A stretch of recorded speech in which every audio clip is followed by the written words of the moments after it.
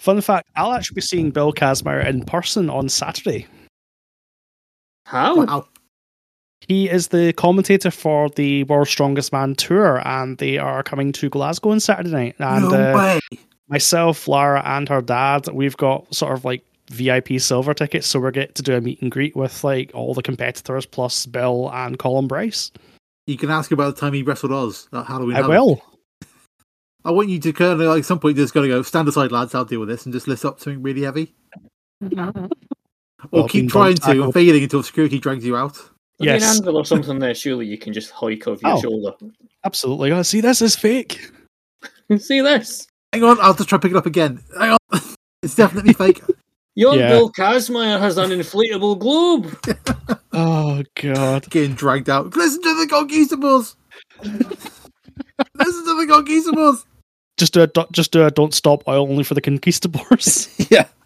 Yeah, fine.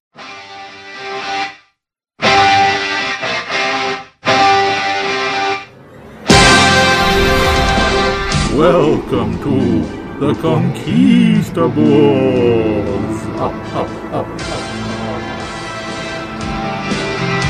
Tonight on the Conquistadors, the most terrifying wrestling podcast of them all, the Conquistadors enter the Chamber of Horrors as they go to face Halloween Havoc 1991. Saying, I'll be right back. Tonight is the computerized man of the 90s, Phil Doyle. The total package, Ewan Taylor. The enforcer, Cameron Phillips. And spooky hot sauce, Geordie Allen Milburn. Whoa! Only tonight on the Conquistadors.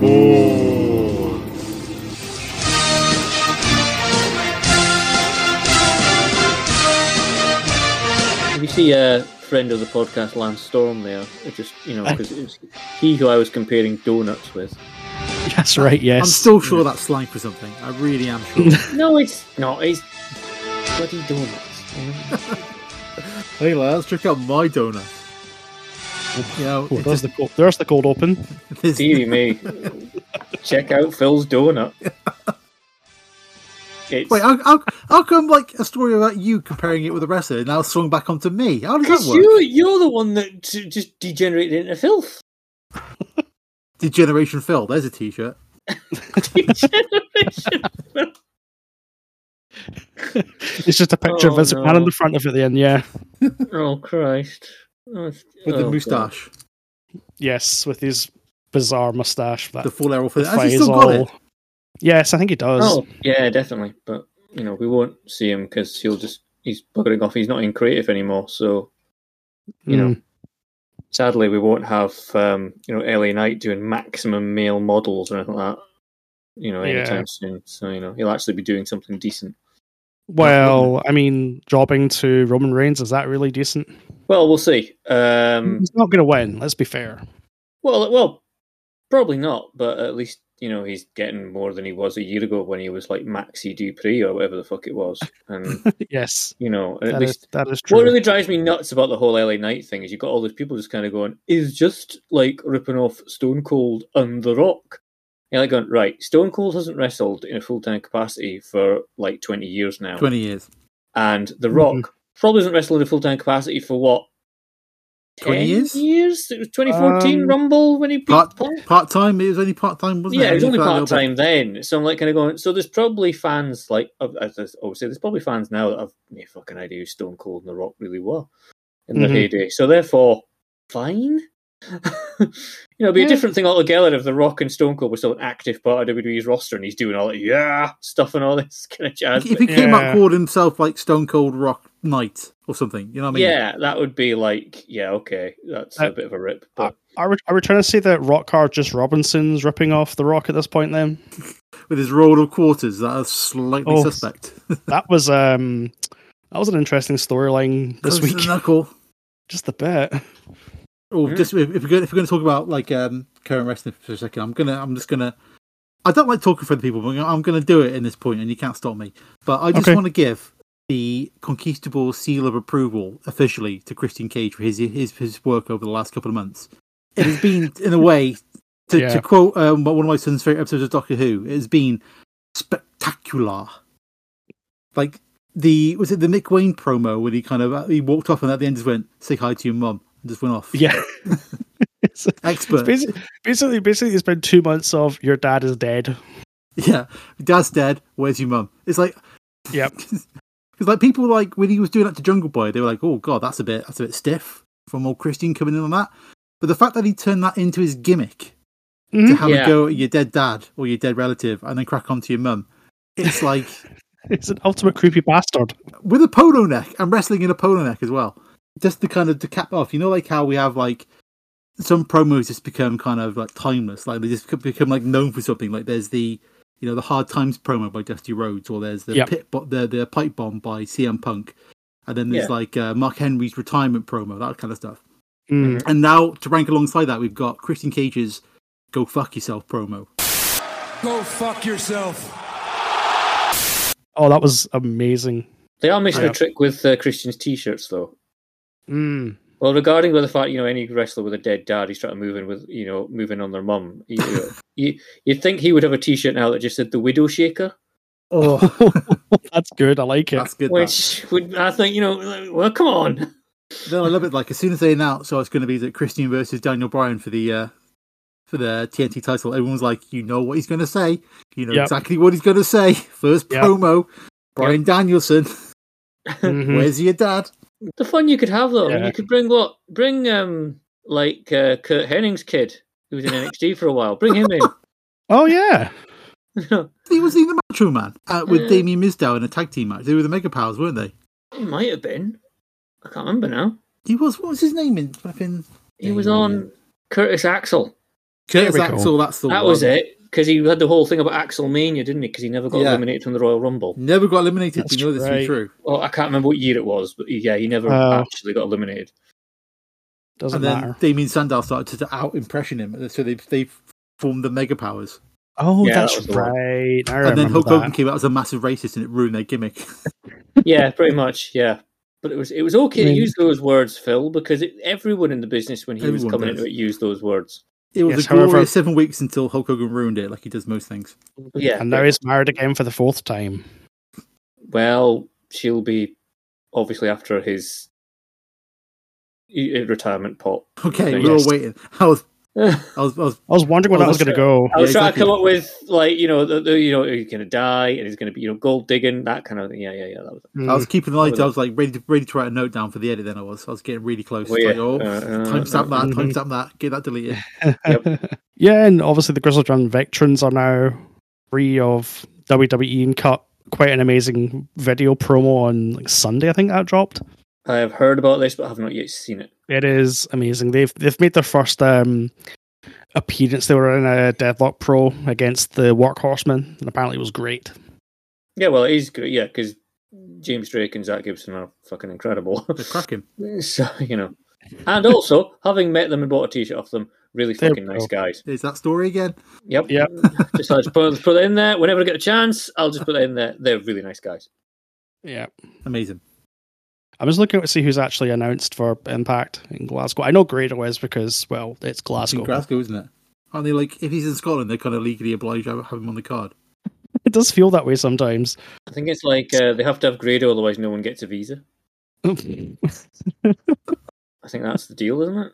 I think so. I mean, fair enough. There's some really big Grado fan at like the Visa central office going, no, is Grado on the card? You're right, you're in. Stamp. Yep. It's like going, apart we need Phoenix. Apart from Ray Phoenix, he can't go anywhere, can he? Well, no. Apparently not. Well, he can go home. Are we acknowledging the fact that this is going to be recorded in 2 hours over 2 nights? No, well, not until the very end. It's the first 2-night Conquistador. Wow, we're on par with WrestleMania now. Only will probably better. Yes, we'll get to Al's pre-recorded cinematic match later on. Oh, Jesus. So the Geordie Firefly Funhouse match. Jesus Christ. The Geordie Funhouse match.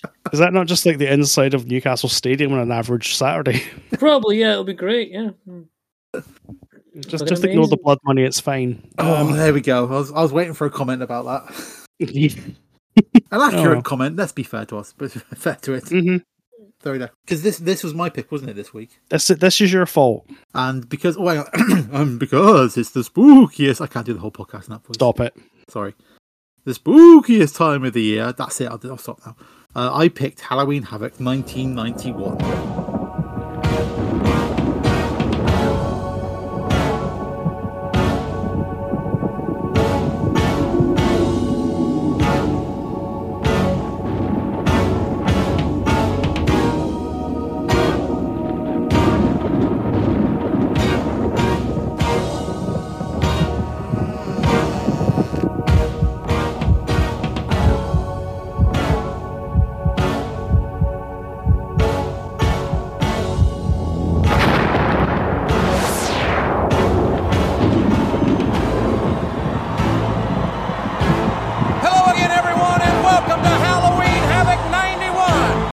Why?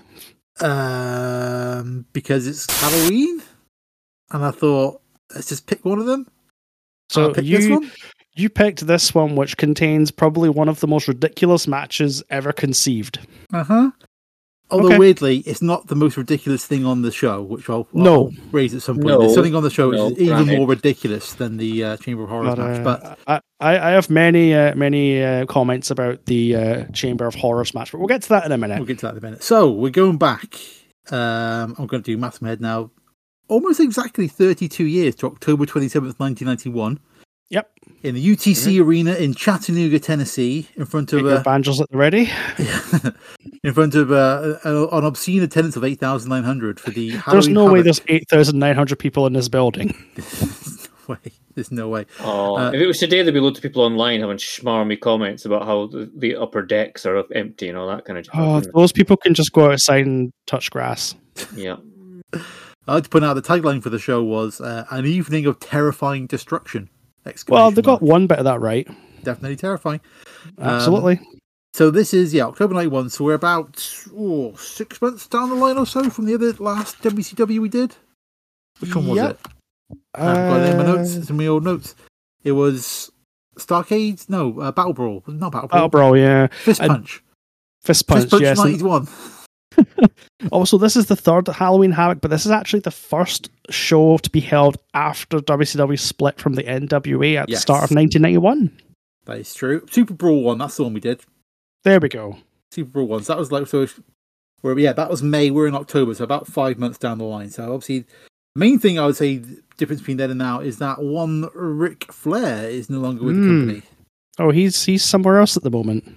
Yes, I don't know if he's debuted yet, obviously. My knowledge of that Ric Flair that time isn't as encyclopedic as some people who want on the show. Would he have debuted? Because I feel like it was like right towards the end of the year. Was it like kind of Survivor Series time? So, Phil, I don't know if you noticed this on the same page I has. I went to Wikipedia and I wanted to get an idea of what this event was like. Mm-hmm. So I got the following description from Wikipedia. The event featured wrestlers from pre-existing scripted feuds and storylines. Wrestlers portrayed villains, heroes, or less distinguishable characters in the scripted events that built tension and culminated in a wrestling match or series of matches. Now, did Vince McMahon write that sentence or not? That definitely seems like the kind of least emotional way to describe a wrestling match. It's like we'll just suck all the joy out of that completely. And that, but let's be too fair, it's not wrong. You can't argue. There definitely were wrestling matches on this card. You can't argue with that at all. Mm-hmm. Oh, I just double-checked. Flair debuted in September 21st. So about a month before this was when he kind of first popped up on WWF television. All right, okay.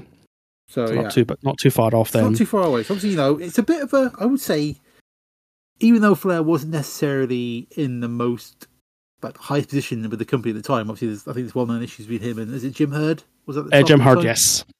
Like they didn't see him as like still being a big star. Like for that company, he's still a big star.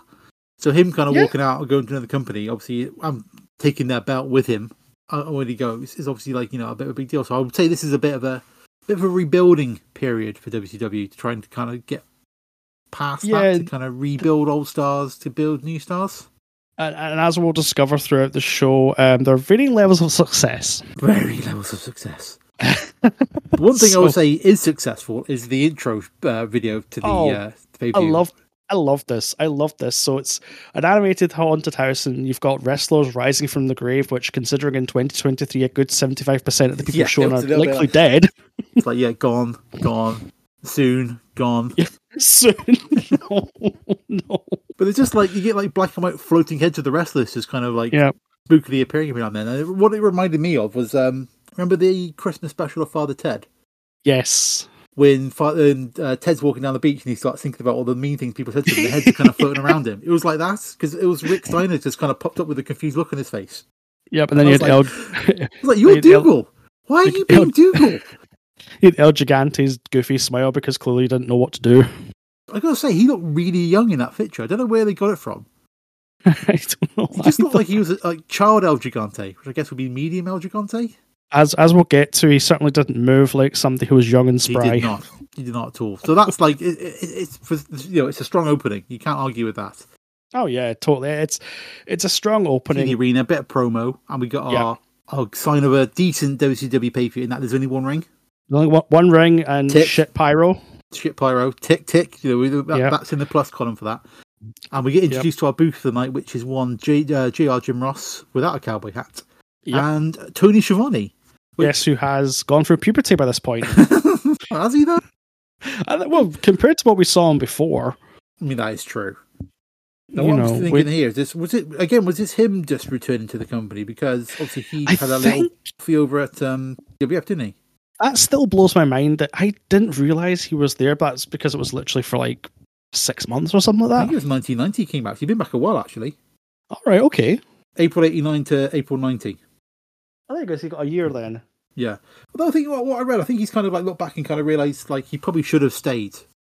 Because I think he enjoyed not necessarily enjoyed it, but like the machine there was obviously better than it was at WCW. And I think it was his family couldn't settle up north. That was, I think, the issue. Yes, that was the big thing, because obviously WCW are very much southern, which we'll get to varying points throughout the show. There's a brief bit of chat about a WCW Halloween Phantom, which put me right on edge, because I was like, oh no, it's going to be like the fake Sting, isn't it? Or the fake, was it the Black Scorpion, whatever it was called? Black Scorpion. Here we go. Or it's going to be Booker T in whiteface or something like that. Something terrible. But then, thankfully, we bypassed that and we're off to the car park with Eric Bischoff. I love this segment. It's basically just Eric Bischoff gets owned by a cavalcade of people. And like, so he's waiting outside to kind of like, basically, I think the valet stand waiting for the rest to turn up in their cars, and he nearly gets taken out by Cactus Jack first of all, who like, that's it, and reaches up behind him. And then Abdullah, clearly on the wellness medicine, just gets out the car and looks blankly. So the butcher just kind of gets out, and he's got something in his hand, like it's like a I thought it was a fork, but it didn't look like a fork. It looked like a staff. Yeah, it was weird. I've just written down like Wizard Abdullah makes his appearance. I just put big question marks. What has Abdullah the Butcher got? Because it makes like I don't know what it is. It's just a thing. Yeah. I'm like, so clearly someone's going to get stabbed with it at some point during the show. But well, of course. They leave, and the Diamond Mobile comes in with DDP and the Diamond Stud. The DDP's hired himself a nice car for the night there, hasn't he? He's making sure he's living the gimmick there. That one. You know, he gets out, just calls Eric Bischoff a jabroni, basically, and the Diamond Stud just gets out, and Scott Hall doesn't even acknowledge him. And then Barry Windham and Dustin Rhodes appear in a reasonable nice car, nothing like extravagant. Those bastards, Arn Anderson and Larry Zbyszko, are having none of it and proceed to attack the duo. They just kind of run up as like, I think, is it like Eric Bischoff's just trying to interview Windham as he gets out of the car, and they just appear out of nowhere and just slam his arm in the door of the car. Slam his arm in the door and then just run off like the bastards that they are. It looked really good. You know, it did, yeah. Slamming someone's arm in the door, it's like, ooh. It's like, okay, we're starting strong with like someone having their arm literally broken in an assault. Like that's a crime. That is like an actual crime what they've done there. Just to point that out. We'll get to having questionable things live on pay-per-view. Read murder, but we'll get to that in a second. Get to that very shortly, because surprisingly, I thought you would build to this, but then thinking about it, it makes sense where they got it. We start off with the Chambers of Horrors match. Fans, our first event will be the first contest of Halloween Havoc from Chattanooga, Tennessee, is the Chamber of Horrors. This special attraction will involve 2 teams, each team consisting of 4 team members. The match will be confined to the Chamber of Horrors, which is equipped with several instruments of torture. The object of the match is to put a member of the opposing team in the Chamber of Horrors chair of torture, and then to pull the fatal lever, which will render one of the teammates helpless. And now... Yes, which is the team of Abdullah the Butcher, the Diamond Stud, Cactus Jack, and Big Van Vader against the team of Sting, El Gigante, and the Steiner Brothers. No promo for this. No build up of what's actually going on. We're just no. You don't need that, Phil. Piling them straight into this massive cage. I mean, Gary Michael Competitor, our ring announcer, makes it very clear that the ring is full of, quote, instruments of torture, and, quote, the winner will put one of their opponents in the Chamber of Horrors chair of torture, which is wordy, and then pull the fatal lever that will leave their opponent helpless. Yeah, I love that. The way it builds up is like the Chamber of Horrors with the instruments of torture and the chair of torture. And when you pull the fatal lever, they will be helpless. Yes, it's I just wrote down live murder and pay-per-view, folks. Welcome to WCW. It's like they got to that part of writing out the promo for him. It's like, okay, let's do this, and it will kill them. Wait a second. No, we can't actually kill somebody live on air, can we? No, can we leave them helpless? Can we kill them? No. I mean, Abdullah probably tried during this match. I think he did a few times. But that's just because he's Abdullah. Yeah, because the intros is weird, because it's like they introduce one guy, then the other guy, don't they? So it's like, I think El Gigante comes out first, and then Vader comes out. Oh, no, Phil. No, it's not just Vader. It's Vader and his steam-blowing helmet. It's full-on Vader with mask. Straight out of New Japan. That made me happy. Yeah. Like, you see oh God, it's El Gigante. Here we go. With his flipping mask, this is amazing. Oh God, it's like, it's somebody else. Oh God, Cactus Jack with a chainsaw. Do you think that was a gimmick chainsaw? Because I don't think it was. The way it was busting out kind of smoke and stuff when it came out, I'm pretty sure that was an actual chainsaw. Which I think is why not too long after, Rick Steiner gets hold of it and you see the refs going, no, Rick, put it down. Put it down. Not today, Rick. Come on, put it down. Put it down. It's not worth it. But then, did you see, they cut to a wide shot and the cage, it's not the kind of typical WWE cage. Right. It's not a cell. Going to get to that. It's not like a chicken wire thing. It's almost like a battle dome. Yeah, it's kind of thingy over the top, isn't it? So you can't kind of climb out.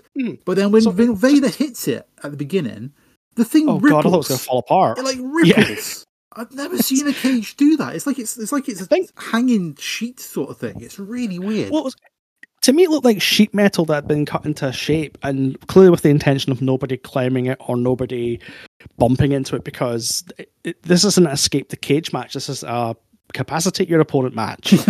And then render them helpless. Don't forget Render them helpless. Sorry, helpless, yes. But don't forget that the chair of torture is not in the ring at the start. It will be lowered at an undetermined period of time. This is right. I love this. Because there's what's ringside? There's a couple of coffins ringside. Yes. Within the kind of floor area of the ring. So they have to take out the kind of end of the ramp, don't they? Because this is that typical WCW rampway that goes up to the level of the ring. So there's a section of that missing. The cage around the outside, there's some coffins in there, and then there's the door around the side. Even though I'm pretty sure you could just kind of lift it up like a shower curtain and climb in that way. Because it looks so weak.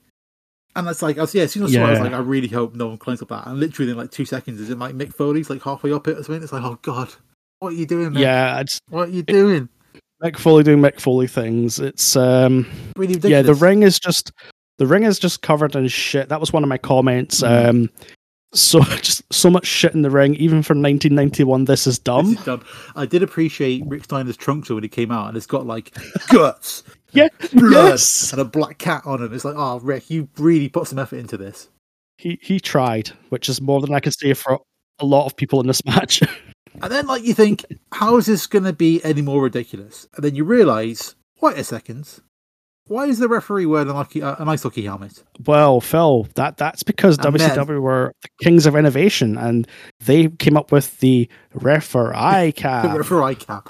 I groaned when I heard that. I'm really? It's I think they start using it. It's obviously not a GoPro. Whatever the GoPro equivalent at the time was, mounted to this poor referee.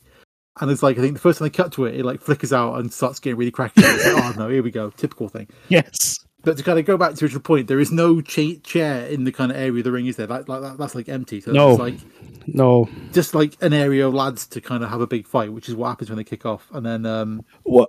And then eventually the chair does get lowered, but that's not before Abdul. Sorry, I think it was one of the Steiners realizes that somebody just appears out of one of the caskets and gets absolutely pasted. A fella comes out of a coffin with a mask on, and they kind of go. Commentary kind of goes, "Oh, there's a guy in a mask. He came out of a coffin." Oh, and then that's no.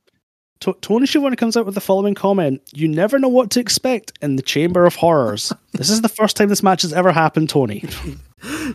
You wouldn't expect it, would you? But then, like, for like a masked man who nobody recognises and is never referred to, who I think spends most of the time sitting on the outside of the ring because he gets like slammed through one of the coffins.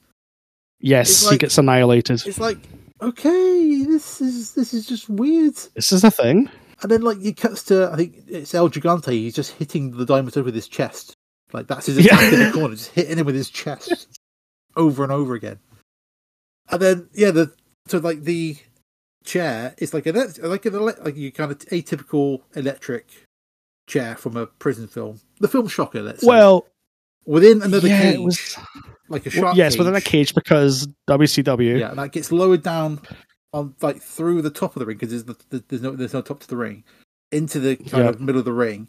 Nearly squishes Mick Foley, but he rolls out the way. Yes, Mick Foley nearly dies, who eventually does move at the final moment. And this is just after Jim Ross drops a comment regarding Vader and Tetsuya Fujinami, who'd won the Super Grade Tag League in New Japan, defeating Riki Choshu and Masa Saito a few months before. Yeah. Why Jim Ross felt the need to mention this, I'm not quite sure, but thanks for trying. All I'll say is let's just be thankful it's not an American football comment, because that's all like stacked up later in the card, isn't it? Equally blew that earlier on in the month. No, he's got plenty left in his tank when it comes to football comments, so you worry about that. Yes, we do. Like, let's come down. Like I thought, like I think Mick's like he's not in that much danger because I reminded me of like was it Seth Rollins was like they were bringing one of the cells down. Yes, and like last second he realised he was about to get speared into the side of the ring and just moved out of the way. But then what they've done, problematic.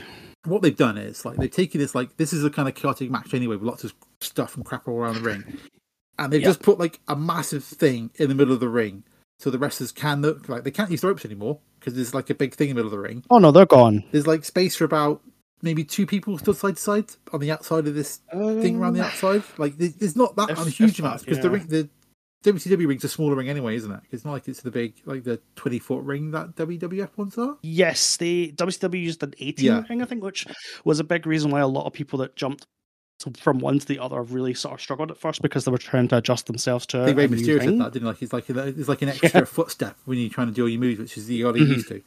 But they just kind of like taking that amount of space you've got in this ring and just like taking out like 2/3 of it because there's now like this big cage in the ring that you can't really do any kind of things on because it's a big seat in a big cage. No, I mean, the match comes down to people getting put in the chair, then reversing out. But then, eventually, after what feels like an eternity, Rick Steiner gets Abdullah the Butcher on the chair, and Mick Foley's already climbing the cell to go to the lever of doom, and he thinks it's the Steiner in the chair. He throws the switch, but it's actually Abdullah. Abdullah is murdered live on television. Now, Rick does like a belly to belly, doesn't he? Just kind of flips around in the chair. And Mick's like, I'm still trying to pull this switch. I would not recommend doing that to Abdullah the Butcher. You're probably going to blow every single one of your ribs out. I'd like to point out, like, previous to this match, like, the switch keeps flicking between on and off. they show it, and it's like it showed it like it's on, and then at one point you see a referee climbing upside of the outside of the cage to put it back off again. Yeah. So they can turn it on at the ending, and it's like this is a big cluster. This is like my sort of closing comment was, "What a fucking disaster of a spectacle this was." It's such a bizarre thing. Although, like, I think one of my highlights was, like, I think Sting's having a bit of a thing outside with Cactus because I think they were feuding around this time, and he gets the coffin lid and just kind of like throws it up into the air onto Cactus's head, and it just makes like a bonk noise when it hits him. And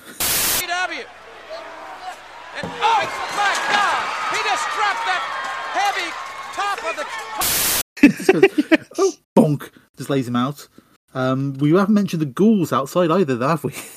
Oh God, yeah. So these ghouls just appear on the ramp at one point, and there seems to be about 174 of them. Yeah, There's and they're quite all a lot dressed of in them. like kind of white, medical orderly gear with like white faces, which is Yeah. what makes them go with it. I think they're carrying a stretcher.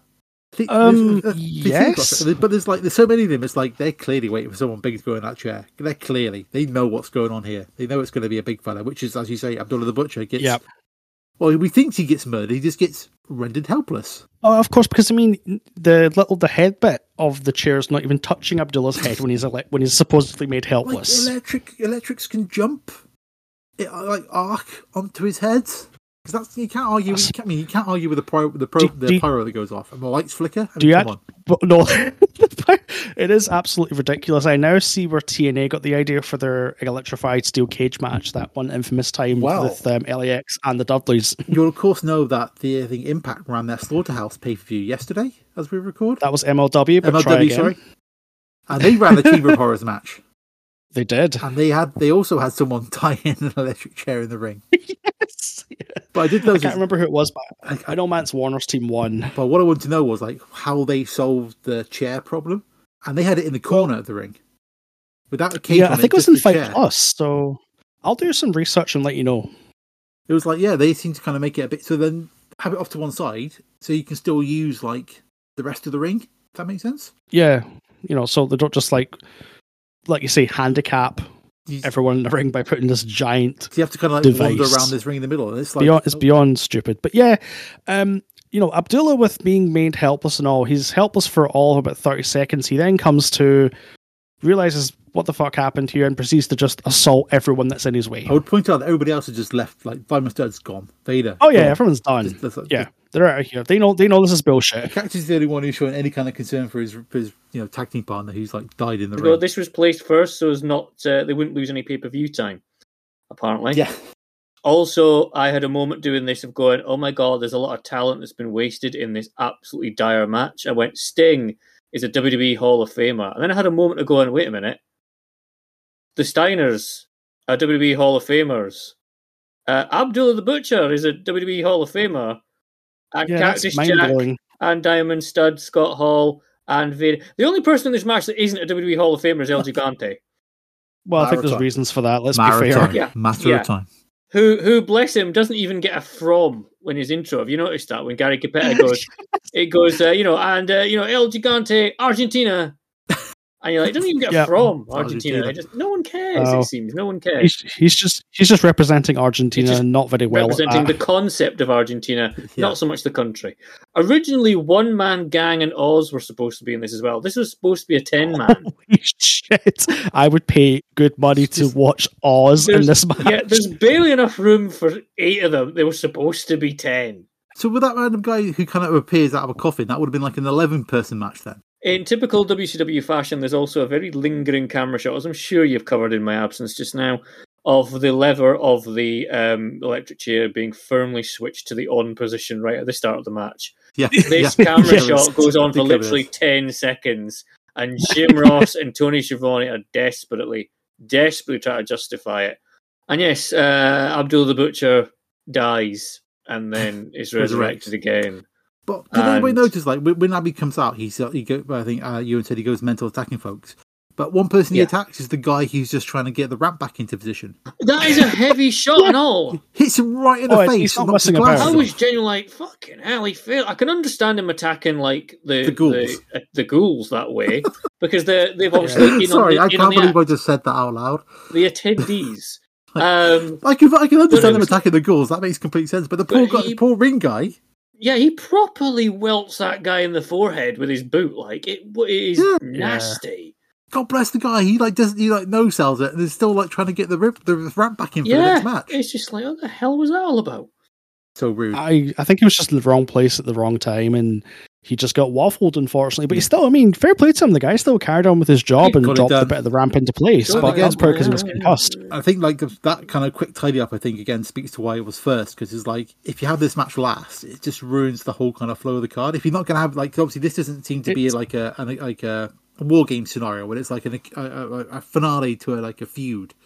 It's just like, let's just chuck a load of guys into a thing called the Chamber of Horrors because it's Halloween or something. I don't know.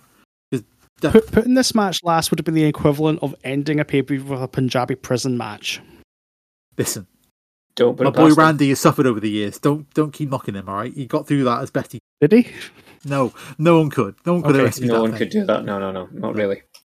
So yeah, so like we're like Halloween's done basically, isn't it? We're kind of done with Halloween now. Well, no. Halloween's not done yet because we then cut to Dracula and a Vegas whore. That well-known Halloween outfit. Oh no! Oh dear! We cut to Eric Bischoff doing a very terrible Dracula impersonation and Missy Hyatt just being there. Is it they're trying to find out who the Halloween Phantom is? Because I think that thread kind of goes through a little bit, not very much, but there's like, oh, who's the Halloween Phantom? I'm like, and thing came up. I was like, oh no, it's going to be another Black Scorpion. I thought that as well. I think they seem to be fucking obsessed with people, disguising themselves in WCW at this era. But I will say, when we get to the Halloween Phantom, either in this record or tomorrow night, it's kind of good for what it becomes. It almost pays off. It almost does. Is that grading on a curve, or do you actually believe it was somewhat good? I am looking at who the Halloween Phantom is in this show in relation to what that group became. Okay. It's the start of the... Yeah. We'll come to it. And then the Smoking Guns turn up. Young Pistols. Yeah, I know. Pistols turn up in just like absolute dicks. They are again, it's a waffling promo that I didn't actually kind of take in anything. They're just they're kind of going, lad, and then we do that in the ring, and then we do this. You don't come here, run your mouth out, and then that's about it. And then they walk off. Yeah, Joe does. Is it Joe? I'll tell you, but either of them just kind of goes, "Oh Jesus, they were a bit rude, weren't they?" Poof. Yeah, a little bit. Bikes. I don't know if this was meant to be like them like turning heel or them just being very, very cocky, but to me this came over like a very much a heel promo, which I don't think was the intention. You can't wear that much glitter and be heels, you know what I mean? You got to think about it. We cut from backstage back to our next match, which is Big Josh and PN News against the Creatures. Creature 1 and Creature 2. Why do they keep doing this? I can surmise this entire match in my notes. I haven't actually written who the hell wins this because I didn't really care. I was like, okay. PN News is terrible at rapping, but does throw seemingly quite a good dropkick. He does. This means nothing. The Acclaimed do it far better. Well, first of all, the Creatures do have amazing music, amazingly terrible music.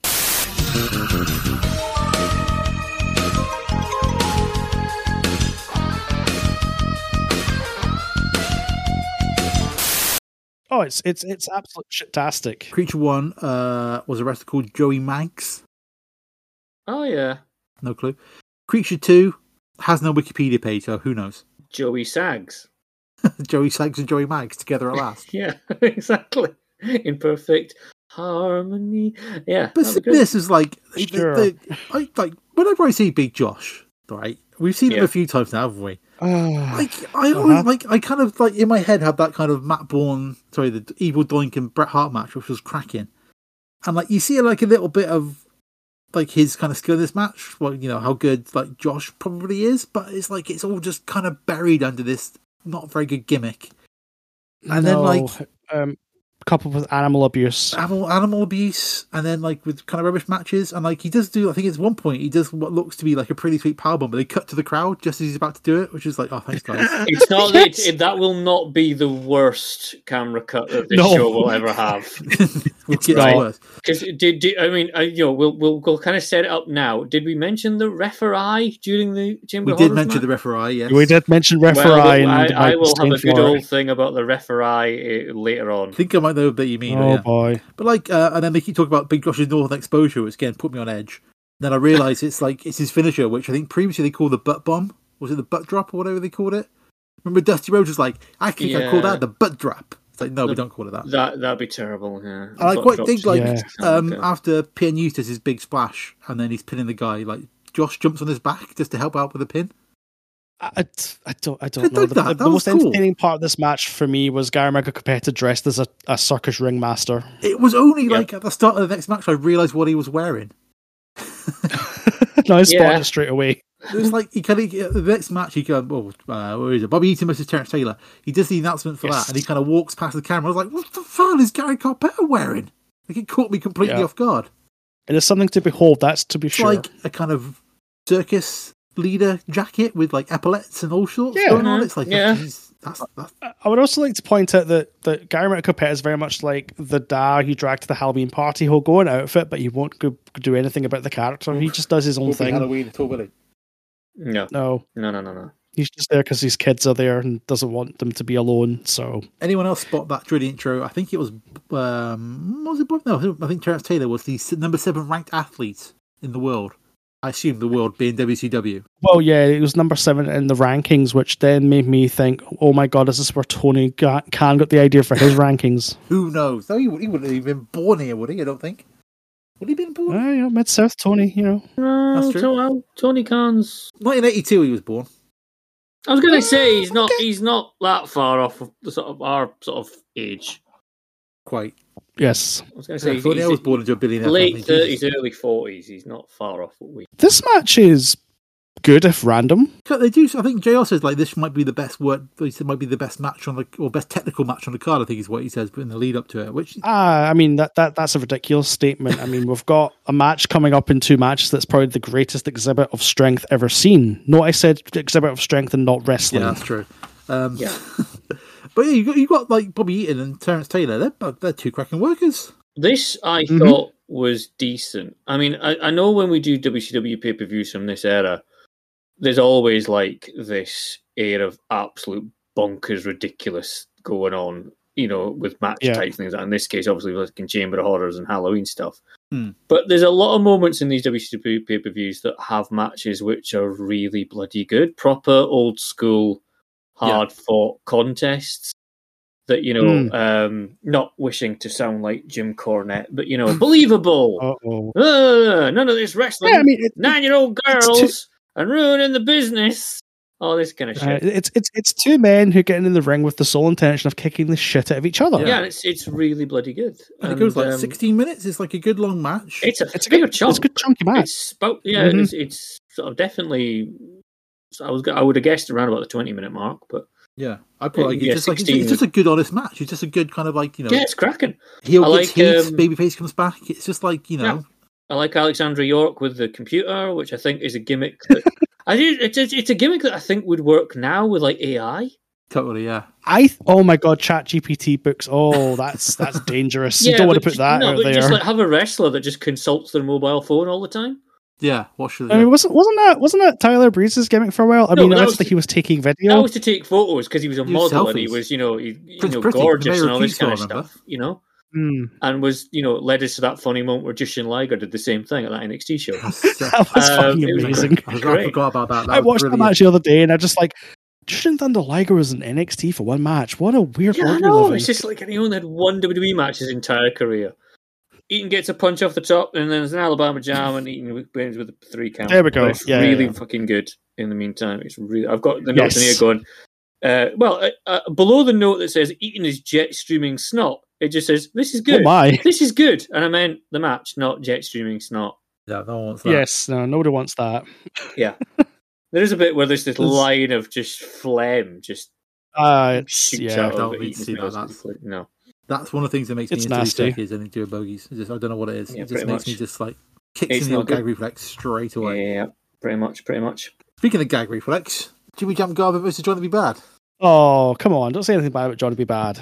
He is the man. And he's now got the Bad Blaster, because last time we saw him, Yay! it was a debut, wasn't it, the last pay-per-view? It was his debut with Mr.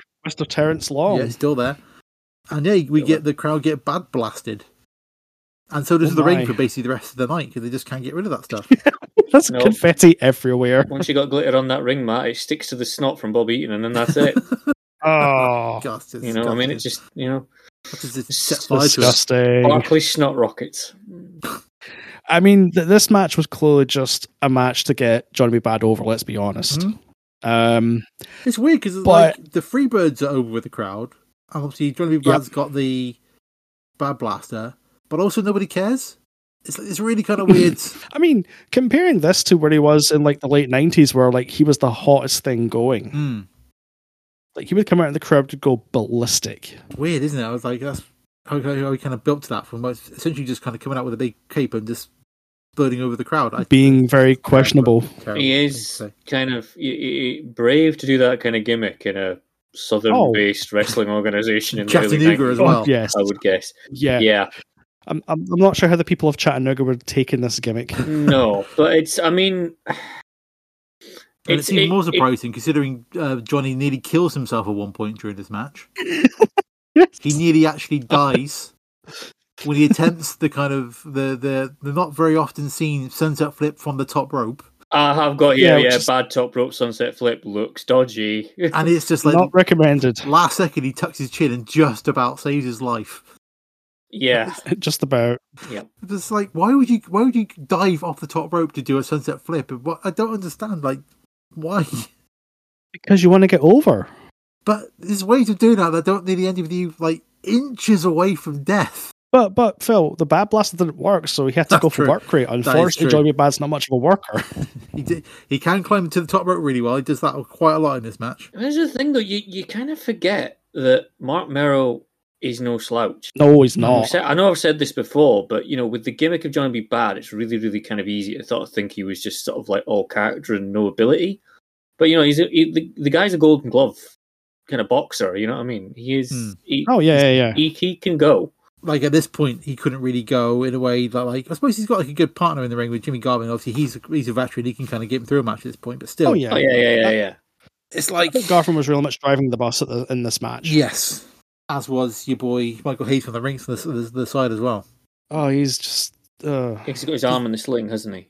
Yeah, even when he's, like, slamming the ring mat with that said arm. Yeah. It is a bit like, yeah. Kind of forgot that, didn't it, Michael? Didn't realise obvious, that, kind of like, totally injured, not really. Not really, no. And it's a bit of a messy ending. Well, not a messy ending, but it's like there's a distraction. Bad gets in with his left hook and then gets the pin. Is it any worse than the ending of the Chamber of Horrors match? I suppose. Ending. It's totally I suppose fine. surely Bad didn't kill a man to win a match. No, I didn't have to, put him in an electric chair and flip the switch.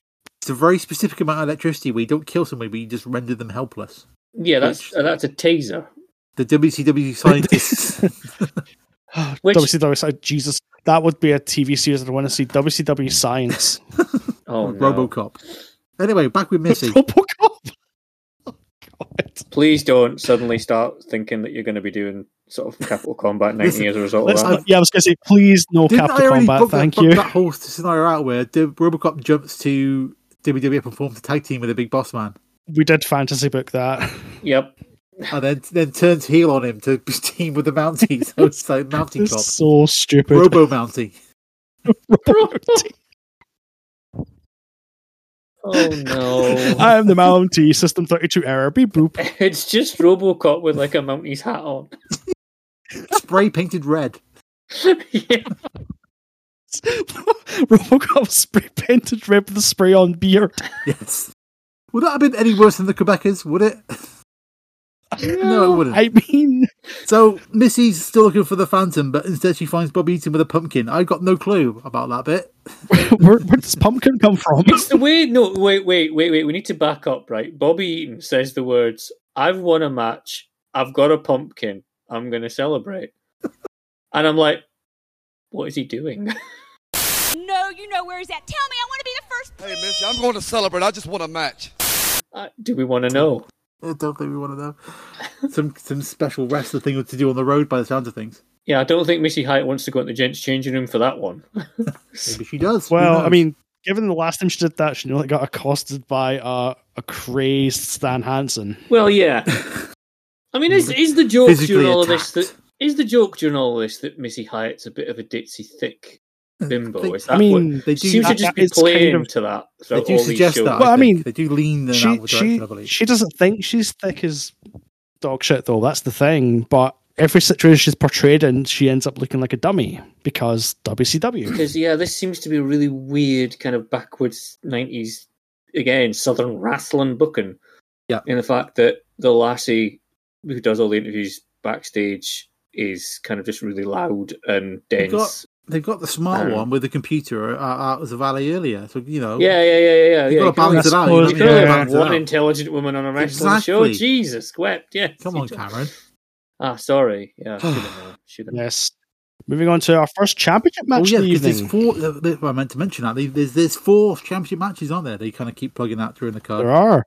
And this is number 1. There are. This is for the WCW World Television Championship with the champion Steve Austin with Lady Blossom against the challenger 1 Dustin Rhodes, who looks about 12. He does. Now then, lads. He really does. Before we begin this match in earnest, yes. I've done a little bit of research. This one, me and Alan. Who's Lady Blossom? I did some research on that as well. She, I believe, used to be the partner of Gentleman. Was it Chris Adams? And then maybe they had like a feud thing going on with on the indie circuit or whatever, the previous company that Stoker was at. And then later on, he married said Lady Blossom. Yes, she is currently Mrs. Steve Williams or Steve Austin in this match. In real life, so his valet is his real life wife. They divorced in 1999. Now you know when this these always when Steve Austin always tells the story about how he came up with the Stone Cold name in 1995 because his wife at the time was British, and she said he was drinking a cup of tea, and she said, drink your tea before it gets stone cold. This, Lady Blossom is responsible for naming one of the greatest wrestlers in the last 30 years. Imagine that tea was lukewarm. I don't think lukewarm Steve Austin would be quite the same. No, that's an Italian job, is it not? Lukewarm, there's a wrestler name if I ever saw one. It is really weird seeing Austin with hair and multicolored trunks, though. Although he's got long hair, but you can kind of tell that hair's not long for this world. You know what I mean? Yeah, well, it's true. Yeah, he's going to buzz cut that in. You can kind of see it's like it's kind of doing that Shawn Michaels thing where it's like, forehead's going up a bit high, isn't it? Yeah, kind of. Going a little bit high. We've got Grandma Rhodes in this match as well. Oh, jeez. She at ringside, isn't she? In the match, but at ringside, we've got Grandma Rhodes. That'd be amazing. She jumps the barrier and gets in the ring and just gets annihilated. That'd be great. They do have that traditional thing of kind of ruining it, though, by consistently announcing the time limits as it ticks down. I've written that down. I was like, I'll put See, you're always a bit like, oh, gee, really? We're counting down. I have a take on that. Go on. It's something that I do notice now. Places, I'm just going to use New Japan as an example. New Japan announce the time all the time. They'll say, give you a 5-minute, a 10-minute, a 50-minute. That's fine if you do it consistently, but if you start doing it randomly for one match, that telegraphs it right away. That's like, oh, we're clearly going the time limit of 15, 30, 60, however long it is. It just ruins any drama that the match is building up because you already know, well, this is going to go the time limit, so why do I care? Exactly, yeah. It's a bit like, as soon as they did that, it's like, oh, here we go. And it's a bit of a shame because like the start of the match is cracking. There's a bit where I think Rhodes like kills Austin with a lariat, which was pretty cool. Yep. Yeah, this lariat was stiff. And there's lots of kind of counters and stuff to start with. What also concerned me as well, there's a bit where Rhodes clotheslines Steve Austin on the top of the ropes. And like, oh no, that's not a DQ. That's not a DQ. And it's like, oh no, it's not over the top rope DQs, which will come back. We're well in the era of, we'll come back to it later. As a bit of foreshadowing, we'll come back to that. It's like, oh, Jesus. I mean, they got padding at the ring, so I don't think it's gone full bad era, but still, it's like, why are we even talking about top rope DQs? Makes no sense. But like, it's kind of like it's got a great like they kind of slow it down. They get pace again. They slow it down. Like these two, obviously, they're still both relatively early in their careers. Like Austin's only 2 years in. 91? 2-3 years in, maybe? No, he's done. I think. Hold on. Good point. 89 he debuted. Was it 89? Yeah, 89, yeah. Wow, okay. Cool. Right, okay. So 89. So yeah, a couple of years. There we go. Obviously, Dustin's not all nearly, but both of them you can kind of tell. I think Jim Ross has some commentary about, if he was starting his own company, Austin would be one of the guys he'd pick. Yep. Yeah, true. I would say so. And I mean, you can tell that there's definitely something there with him. Yeah, totally. From the start, because he's just, the way he just owns the ring, his mannerisms, he just gets it, and he knows that while he's still fairly new to the business, he knows his character, he knows what he wants to be. A lot of people, I think, the first maybe 5 or so years of their professional career, they're trying to find themselves, but it seems to me that Austin found himself extremely quick, or just hit upon a gimmick that connected with people, and I think that's where a lot of people struggle because they have that initial where the crowd couldn't care less about you. And I think a lot of people get quite disheartened and kind of go, oh, what's the point? But you need to sort of work at it in a way that don't make it like, I'm just going to say the bro chatter stuff in AEW can just go away. That just is a big turn off for me. I don't want that in my wrestling because we'll have to agree if I want, I love it.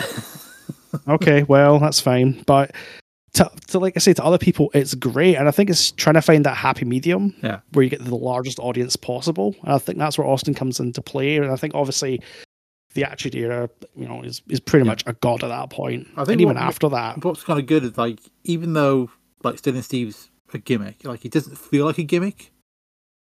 You know what I mean? Like you look at Oz is a gimmick. You know what I mean? You look at Oz is many things. You look at Big Josh, that's a gimmick. But like you look at Sid and Steve, like that feels like it feels real. Well, that's half about making it feel real. If it's real for you, then it's going to be real for the audience. They can connect to you a lot easier. Yeah, you're right in that sense. I think there's also a kind of something to be said of the fact that Austin has always been renowned as being quite protective over his character as well. Mm-hmm. He's not. Yeah. He was never keen during his career about other people fucking around with it, and which came across. Jim Ross in his podcast will tell a lot of stories about how that made Austin sometimes a bit of an arse to deal with. But when they realised the amount of money they were making off him, and when other wrestlers realised that they were making a percentage of that money being on house shows with him, it was kind of something that they tried to facilitate as much as possible. Yeah. And if Steve came up with an idea for his character, they tended to go with it. Why wouldn't you go with the Golden Goose? Yeah, exactly. Well, but how do you know he's the Golden Goose back then unless you'd seen him? And I think if you're at that level, of course, you're going to have a bit more sway with people. But I think you just need to have a sort of belief that this is going to work and go for it and really put it out there and put it all. And if it doesn't work, okay, that's not the best, but you put yourself out. I think that just works in your favor going forward. If you are going to suggest things that go, okay, they had this one idea, maybe it wasn't the best, but let's give this another one a try. I suppose it's kind of same with Dustin, because obviously he wouldn't necessarily get to the biggest heights of Stone Cold, but obviously when he weirdly he kind of found his greatest success in like the ultimate gimmick with Goldust. Yeah. I don't you would probably say Goldust isn't like a real part. Like you would look at that and kind of go, that's not really Dustin Rhodes, is it? But like he believed in it so much and made it real for himself and the audience. Yeah. Oh yeah, that was probably 95 Goldust was like huge. 95, 96 Goldust. Oh yeah. Again, because it was a brave gimmick to have, even in sort of mid-90s, and yeah. I think if you were to look at the Dustin Rhodes now in this match and say, give it another 5 years, and he'll be wearing women's suspenders in the ring, and it would be like kind of going, what? Yeah, you'd be like, it's weird how wrestling works out that way sometimes. Totally. But yeah, definitely the Goldust gimmick. That was he went places with that. Yeah, like Austin found his biggest success with arguably something that was very real and probably as close to his personality was Dustin Rhodes' big success was something completely opposite from that. It's like wrestling's weird. Oh yeah, something completely nuts.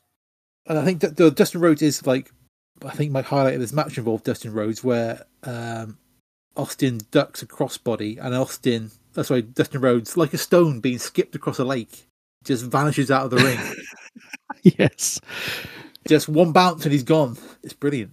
But yeah, surprisingly, this match goes to a time limit draw. Who would have thunk it? I know. Fancy that. I've got notes on here. 4 minutes remaining. Blossom slaps Rhodes. Austin misses leg drop into the ropes. Rhodes lariat, pin, but Austin's foot's on the ropes. Back outside. 2 minutes. Rhodes power slam for 2. Bionic elbow for 2. 1 minute. Cover punches. 30 seconds. Rhodes top rope clothesline. No time for a 3 count. It's a draw. Austin retains. Yeah. Both bleeding as well, might add. Both of them got colour in this, didn't they? Both of them are bleeding all over the place by the end of it. Yeah. I mean, Dustin Rhodes isn't afraid to run the blade, let's be fair. No. And Austin quite readily does it as well. Did we point out about 4 people in the Chamber Horror match were bleeding by the end of that, I think? But most people were. Cactus was. Abdullah sneezed and he started bleeding, so I think he's got quite a nasty knot at that point. Is Bobby Eaton bleeding? It feels like there's been colour in every match so far. Eaton is a bit, yeah. I think Eaton's above his eye, isn't it? Yeah. Okay. Jimmy Garvin was, I suppose, yeah. Big Josh wasn't because he didn't have his bears to attack his opponents this time. No.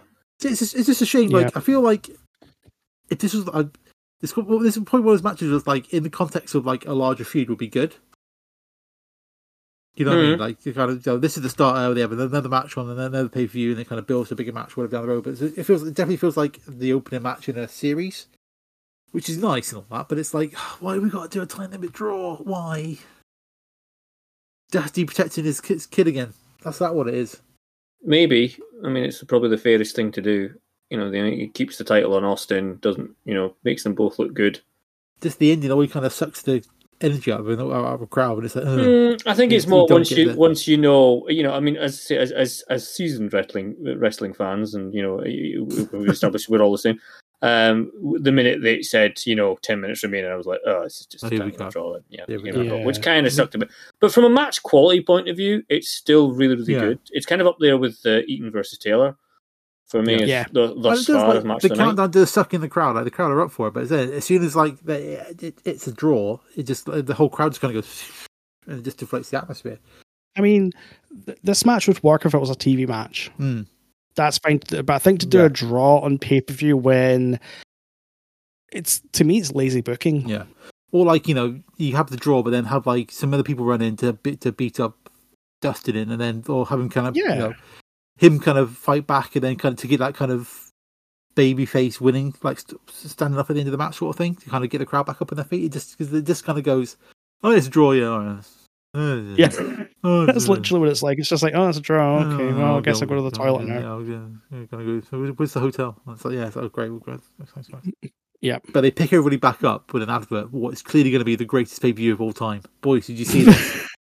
I did see this. This idea. It was like Starcade 91, right? It's not just Starcade, right? It's called Battle Bowl because we saw a CG bowl, right, with like CG cards, the rest of the faces dropping into the bowl. And it's called the Lethal Lottery. I mean, that's going to be amazing, right? Oh, God. If only they put as much effort into the actual tournament itself than they did in this advert, it probably would have worked out better. It would have worked out amazing. But as we know, because we've watched the show, it doesn't. Oh, yeah, we have, and it was terrible. Yeah, that's the point. Yeah, it was bloody awful. It was awful, yeah. It was awful.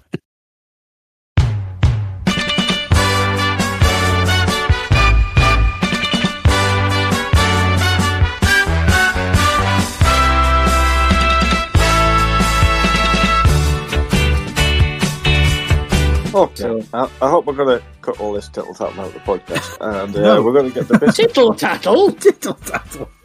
There you go. That's how we roll into the second half. Right, we need Jordy Al's rewind. Oh, all right, okay. I could do a sound effect for that. That's brilliant. You should.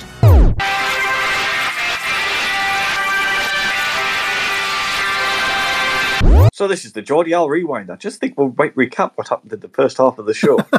For no reason at all, we'll do a recap right now. I think it's the best thing to do. Now, I did do a bit of more little studying on the chamber itself.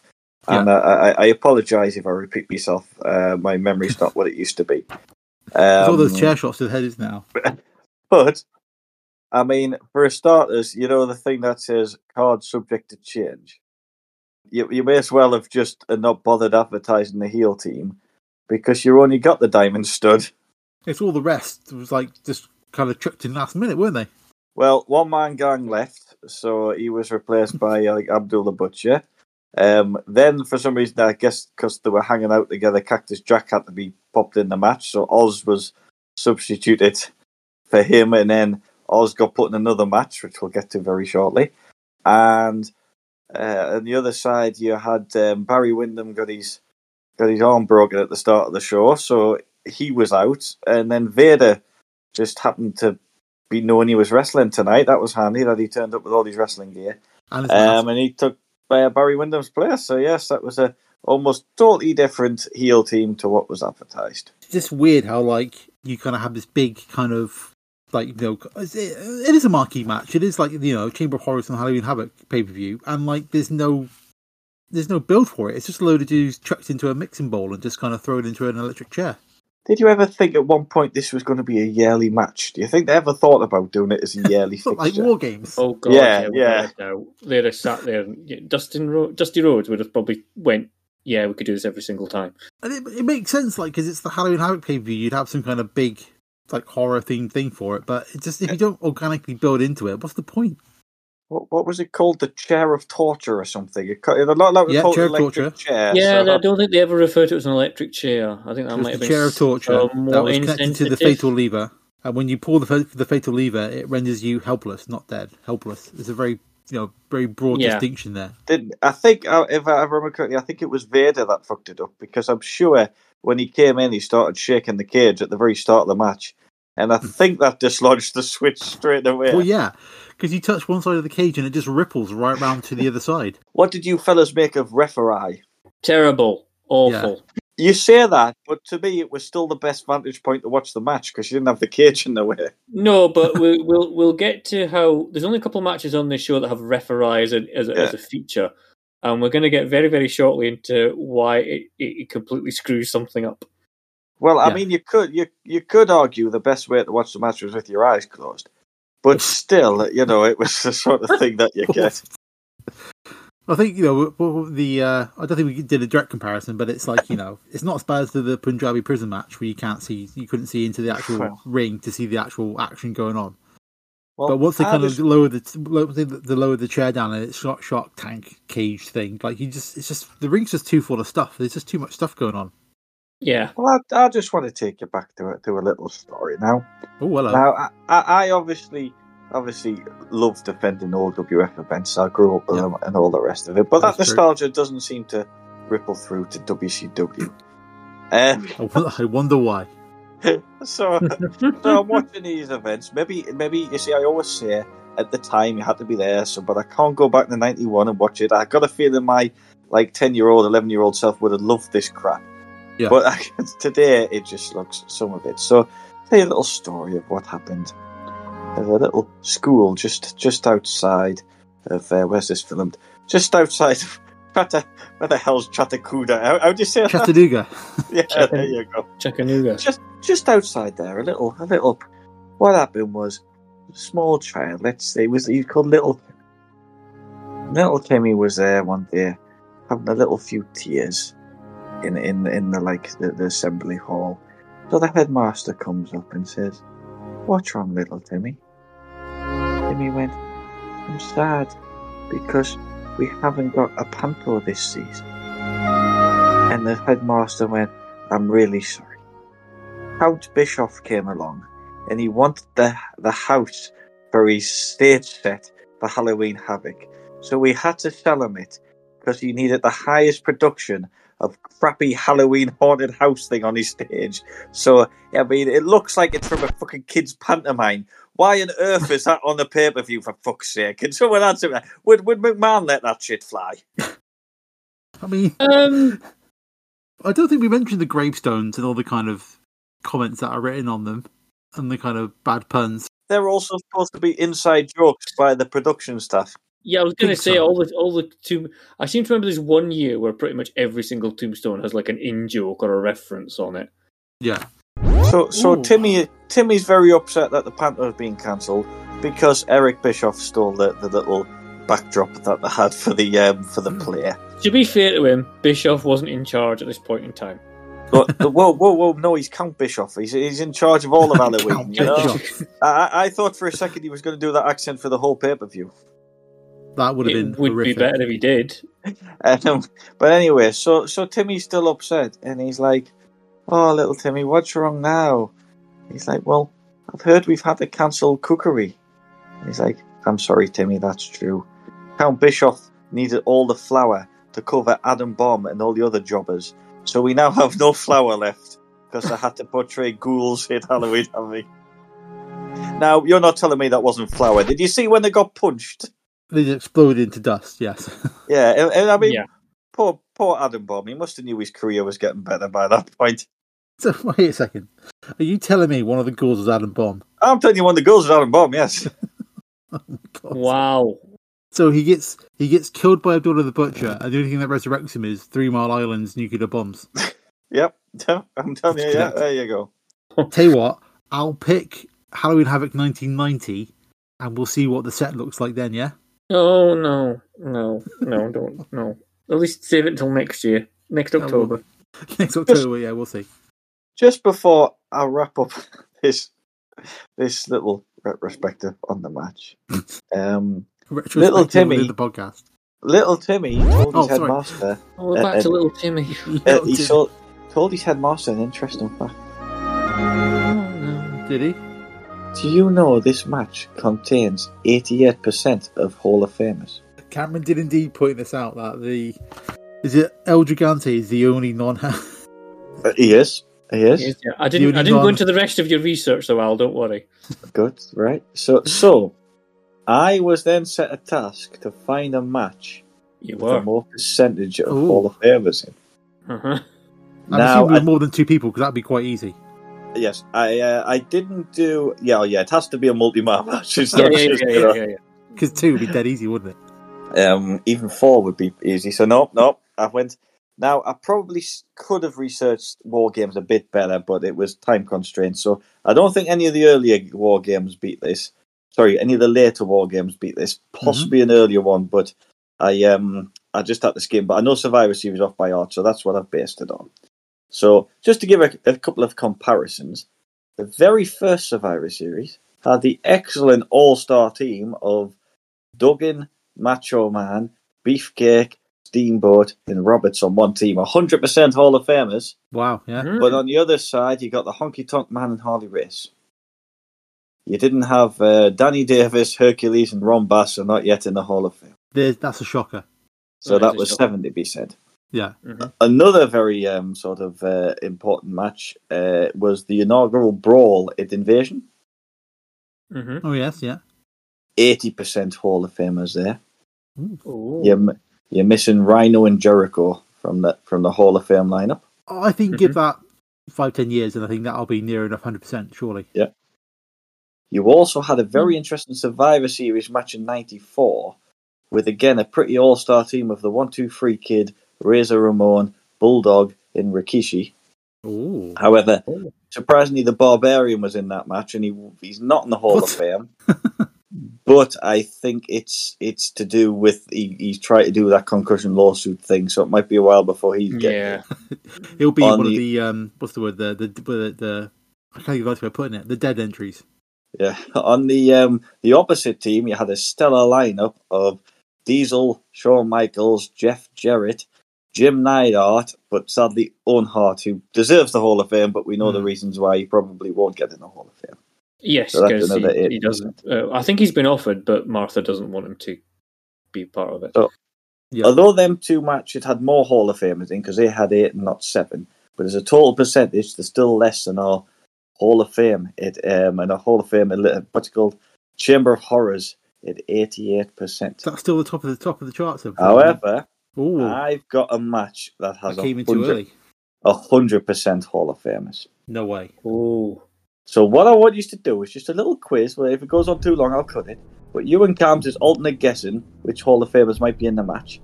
And when you start to get some right, you can guess what the match is. Do we get any clues of the year or the event that it's Not yet. I'll give you some more clues once you name some people from it. Okay. All right. Mick Foley. No. Hogan. No. Ooh. Shawn Michaels. No. Intriguing. Big Boss Man. No. Bret Hart. Yes. Okay, we've hit one. All right. Neidhart. Sorry, Neidhart, yes. Bulldog. No. Steve Austin. No. LOD. No. Bushwhackers. No. There's only one more tag team in it, and I think you'll be guessing a long time to get it, so you might want to go away from tag teams. Doesn't help. Okay. Doesn't help, Alan. Ted DiBiase. Yes. Right, he's in it. Okay, so it's got to be a Survivor Series then. It's a Survivor Series match then. Have we said Duggan? Yes. Was that to Duggan or Taker? Taker. It's not the Survivor Series 90 match, is it? It is. It's Taker's debut. Oh, because Piper's in it. Wow. So you have some commentary, isn't he? Nope. You have the Undertaker, Ted DiBiase. Huh? Honky Tonk Man and Greg Valentine. That was the tag team I didn't think you were guessing.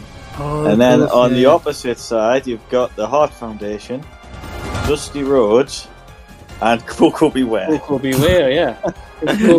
Never would have guessed Coco. Bit of a tombstone, isn't he? So I thought once you got maybe DiBiase and Undertaker, you would probably get it. But yeah. So that's. I think once we locked in Undertaker, then it's look at the ham hocks on that. Because Piper's not in the match, but he is on commentary. He's on commentary, yeah. Because look at the ham hocks on that, yeah. And is it Monsoon on commentary as well? Yes, it is. So would that be a Hall of Fame commentary team as well? It would indeed. Wow, yeah. There you However, go. you can't say managers because Brother Love and Virgil's on the outside. But who's the referee? I think Shane Douglas. Not Shane Douglas. Shane McMahon is on the outside for the match. I can't remember. Is it Shane Stevens he goes by? I think that's his referee now. Yeah, it'd be amazing if Shane Douglas did it. I'm sure Bruce Pritchard will probably get in the Hall of Fame one day. But I'm not convinced Virgil's heading there, I'm afraid. No. Again, posthumously. I think possibly, yeah. That's the nice word, isn't it? But anyway, I just thought I'd throw that in, but that's weekend now. Oh, hang on. I've just got a few other little catch-up notes for the rest of the show, but this will be very quick. What sort of team is PNU's and Big Josh? An awesome team, thank you very much. Because lumberjacks and rappers seem to go hand in hand with each other. They're an oddball team that works. What can I say? I'm trying to make a pun. Like, can anyone think of a good pun for the name or anything? You know. All I can think of at the minute is a rap involving a rhyme between the words trees and bees, and I can't get there. Would that involve the Killer Bees? Mm. PN and Josh out in the trees trying to find down the Killer Bees. He's going to hit you with his northern exposure, then he'll be arrested for exposure. We'll move on. Yeah, we'll move on. We'll work on that. Yeah. We'll workshop it a bit more. The creatures were the opponents, and apparently that was the original. Have you ever heard of the gimmick, the Hunchbacks? Yep. That's apparently what these were going to be. I don't know what this thing is with like WCW's obsession with creating tag team gimmicks with the two people are exactly the same. What was it? The Ding Dongs. That's the WCW one, isn't it? Oh, the Bells. Yeah. That was it. Got these creature lads.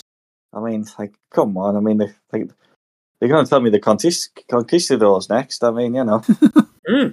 Like, why do you... What a tag team, you can't tell them... I get for heel, because they can just kind of jump in and out and confuse the people and that kind of stuff, but it doesn't make any sense. It's just a stupid... It never works. Like, it never works. Bobby Eaton beat Terry Taylor with a leg drop. I think we said that before. Someone explain what was going on in the next match. So Johnny B. Bad versus Jimmy Jam Garvin. Jimmy Garvin with Michael Hayes with a sling. Yep. And he beat him with a punch, I believe. Laid him out with his iron which is the precursor. No, it's not called the Tutti Frutti, but I was going to say it's a precursor to the Tutti Frutti, basically. So then Michael Hayes takes his sling off at the end to reveal he's not injured. He's just, I don't know. No. So why on earth isn't he going to wrestle in the match that he said for later on? But the mind boggles. I think he just can't be asked. He just wanted to off, I guess. That's what it is. To turn up with You've also missed Bobby Eaton in the back locker room taking a pumpkin to celebrate, Al. Oh no, I don't. We were a bit confused as to what Bobby Eaton needed a pumpkin for to celebrate, and then the mind truly boggled, and we left it alone. Just left it alone. Yeah, I think you'll probably made the point on Lady Blossom on the original thing, Cam. Yeah. Yeah. Oh, I mean, imagine if that T story hadn't come true, and then you would have had Chili McFreeze 316. You know, can you imagine that? I don't think his career would have gone as well. You know, I can't Chili really see him. McFreeze 316. I just froze your ass. Yeah, you know, we're going to win anyway, you know. Oh, no. That's another t-shirt. He comes to the ring with some sort of slush puppy machine to squirt McMahon with, you know. It's like... It writes itself. It just books itself, doesn't it? Yeah. Then in the invasion angle, he teams up with Glacier. Yeah, you're right. Oh, no. See how it just knits itself together? It's brilliant. You can have Al Snow in there as well, you know. He's quick on the whole stable. You know? It's a whole stable. Get the Yeti air back, you know. He's in a big block of, you know what, in an alternate universe, that's exactly how it went down, isn't it? That's brilliant. That's exactly how it went down. Probably. But one thing I like to say is, like, WCW shortchanged their audience so much with stupid time limit draws, right? Yeah. Do you know on WF pay-per-view, again, to the best of my knowledge, about to this time, I believe there was only one time limit draw that went on pay-per-view, and that was the very first match of SummerSlam '88. And I believe that's the only match on pay-per-view to this time that the audience were kind of robbed of a bit. But it seems to happen every pay-per-view we do on WCW. Someone goes to a time limit draw. I suppose the only time they do like a time limit draw would be like in like an Iron Man match or something. Yeah. Best of 3 falls or whatever. And it's like 1-1, and they kind of go to a time limit. And it's like, oh no, but 5 more minutes or whatever. And like the Bob Eaton match, that went 60 minutes, and there was no time calls in that at all. So yeah. So it's so stupid. Like, at least if you want to do it, just put 5-minute calls on other matches, just to make things seem, that make it consistent across the card. PNUs versus the Creatures and that. You could have counted 5 minutes gone. It was only 16 seconds left of the match after that, but still, just counted. Build up for the splash. 5 minutes gone. Yeah. Let's go to match number 6 of the night.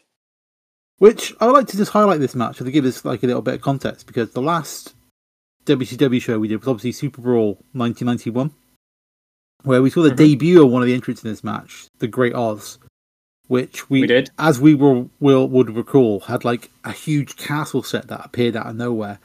Had like 4 or 5 people playing characters from Wizard of Oz. Was about, I don't know, half an hour long, was it, that intro for him coming in? It felt like it. And there was like special lights, and I'm sure there was pyro, and it was a big thing. It led to a big squash, and all kind of like, look at all the time and money they spent on kind of introducing this character called Oz as like this big, huge entrance in the company. And then 5 months later, he's up against Bill Kazmaier. And how long is this match? I don't know, because it was under 5 minutes, so I didn't hear the time cue. No, they didn't. I don't think there was enough time to have a 5-minute time cue. 3 minutes 59 seconds. There you go. And he loses. So clearly, the gimmick has not gone at all well, has it? They've kind of lost interest quite severely. Yeah, which is quite harsh, because Kevin comes out, he's looking alright. I mean, he hasn't got Kevin Sutherland, which is one good thing. He hasn't got the kind of welcome to us. Welcome to us. We haven't got that, which is a bonus. Yeah. But then he's somehow upstaged by a man carrying a giant inflatable globe. How does that work? Well, he's Atlas, but for some reason he's showing off his world's strongest man credentials by carrying an inflatable globe. Yeah. Do you reckon, how like the $1 Million Man had to kind of carry the belt around, and Jake had to carry the snake around, and that sort of thing, but he was traveling? He carried the globe around. Yeah. You think he had to get that on a plane? Is technically the myth about Atlas that he had to hold the globe, when in reality, in Greek myth, he held up the sky? I think that's for your Greek mythology podcast, Cam. It's not for you. Yeah. Sorry. I'm aware I've just used the phrase "in reality" of Greek myth. Yeah, but you're off down a rabbit hole that we're not following, I'm afraid. Okay, fair enough. I just thought of pointing that out. I'm sure he holds up the sky. Well, like I say, show me the point in the God of War games where you meet him, and I'll be able to tell you. But unfortunately, I don't think I can remember. It's in God of War 3. Oh, is it? Yeah. Oh, I've only played the first one. So, yeah. And also, if you bring something to the ring, you want to bring IRS's case, because it's made of steel. You can waffle somebody with it. If he hits somebody with that globe, it's just going to bounce off into the crowd. Oh, I wish I could have seen that, just smashing Oz with it. Just trying to swing it around. But it would literally just bounce off into the audience. He just carries it to prove all the flat earthers are wrong. That's the only reason he carries it around. Yeah, there's some American there kind of, he should have had a flat earth, and he would have been balancing drinks on top of it. Yeah. Did Jim Ross bringing a tray of gin and prosecco to the ring? Keeping it classy. Jim Ross mentioned his football playing record now. We might have done. I just kind of tuned this match out, to be honest. We'll get to some football in a little minute, though. Well, I think he was just amateur. Maybe just amateur. Yeah. But obviously, as Al won't know, there's members of this podcast going to meet Bill Kazmaier. What? Ewan's off to meet Bill Kazmaier. What? He's the commentator for World's Strongest Man, which is coming to Glasgow. Is he? Right, because obviously he was the world's strongest man, and that's why WCW got him. And apparently, I've read a few things that if they put a bit more effort into him and trained him a bit more, he looked all right in the ring for somebody who hadn't had much experience. He possibly could have been a bit better than he was. Yeah. If I understood what Ewan was saying last night properly, then there's a meet and greet afterwards as part of your ticket, and our Ewan is off to meet Bill Kazmaier. Oh, we've requested that he ask about this match. Yeah, we have requested. So when you wrestled Oz at Halloween Havoc 91. Well, that again. That's the strange thing. Like, when you watch that match at the time, if you had to choose one of them to be a world champion or to go on to, have real big impact in the wrestling world, you're telling me you wouldn't have chose Bill Kazmaier, yeah? Oh, yeah, of those two, you'd be picking Bill Kazmaier, definitely, yeah. That is true. I think my only highlight I've got written down is that I think there's at one point where Oz does like a belly to back suplex on Kazmaier and near enough drops him on his head. I have got here, yes, Oz horrible back suplex as Kaz nearly lands on his neck. Yeah, yes. It's like thank God he was a bodybuilder because he needed those muscles around his neck to keep him alive. Yeah, Jesus. I've got here another nothing match, and then Kaz impressively lifts up Oz for the torture rack, and then we're done. I guess Luger's not using that at this point in time, or is he? Did they not mention that in commentary? No, I think he is. He's using the. We'll come to it later, but we'll come to that when he's using. Because the forearm comes later on, because he hasn't had the motorcycle accident yet, has he? No, that's 92, I think it is. So it does seem a bit gimmick infringing-y, but I don't think they mention it, and it is like it does come a bit out of nowhere. And because they acknowledge in commentary that it's not a move they've seen him do before. Yeah, they talk about him doing bear hugs, but a bear hug finisher, man, come on. Oh, jeez, you can tell it's the early 90s. Totally can. Bear hug finishers. And then my final comment is, not so great Oz. Am I right? Not so great Oz? There you go. Right, so Ewan, do you want to bullet point the rest of your matches? Yes, I shall. So, the next match is a incredible spectacle of a match with former World's Strongest Man Bill Kazmaier taking on the mysterious Oz. This was a thing. Bill Kazmaier is a very strong gentleman. I don't know why this was on the pay-per-view, but never mind. That'll do. Move on. Moving on.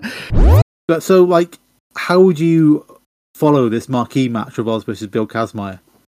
The only way is with Van Hammer versus Doug Summers. Yeah. Doug Summers. Yeah, Doug Summers, who doesn't even get an entrance, which probably tells you all you need to know about Doug Summers. Well, how could you have an entrance when you got Van Hammer doing that guitar next swing thing? I mean, you have to respect that. That's not the weirdest part of this entrance. No, would you be referring to the guys with the jackhammers? Yes. Drilling some bricks. Because it's rock and roll. But it's like, why? Because it's rock and roll. But I don't understand why they're because it's rock using and roll. A jackhammer to go through one of the because he's graves. called Van Hammer and it sounds like jackhammer. But surely, right? Right. This is an idea that not that they'll know it now, but should have really been saved for Goldberg. Possibly. At Halloween Havoc at some point in the future. And B, I don't get why I could understand it if you were like somehow resurrecting someone from one of the graves in a kind of Halloween style thing. But you're not. I don't. It doesn't make any kind of sense whatsoever. Although it makes more sense than the match. We'll give it that. Well, yeah, as I've got here, Hammer kind of rushes through everything. Yeah. Until the brain buster that nearly fucks up.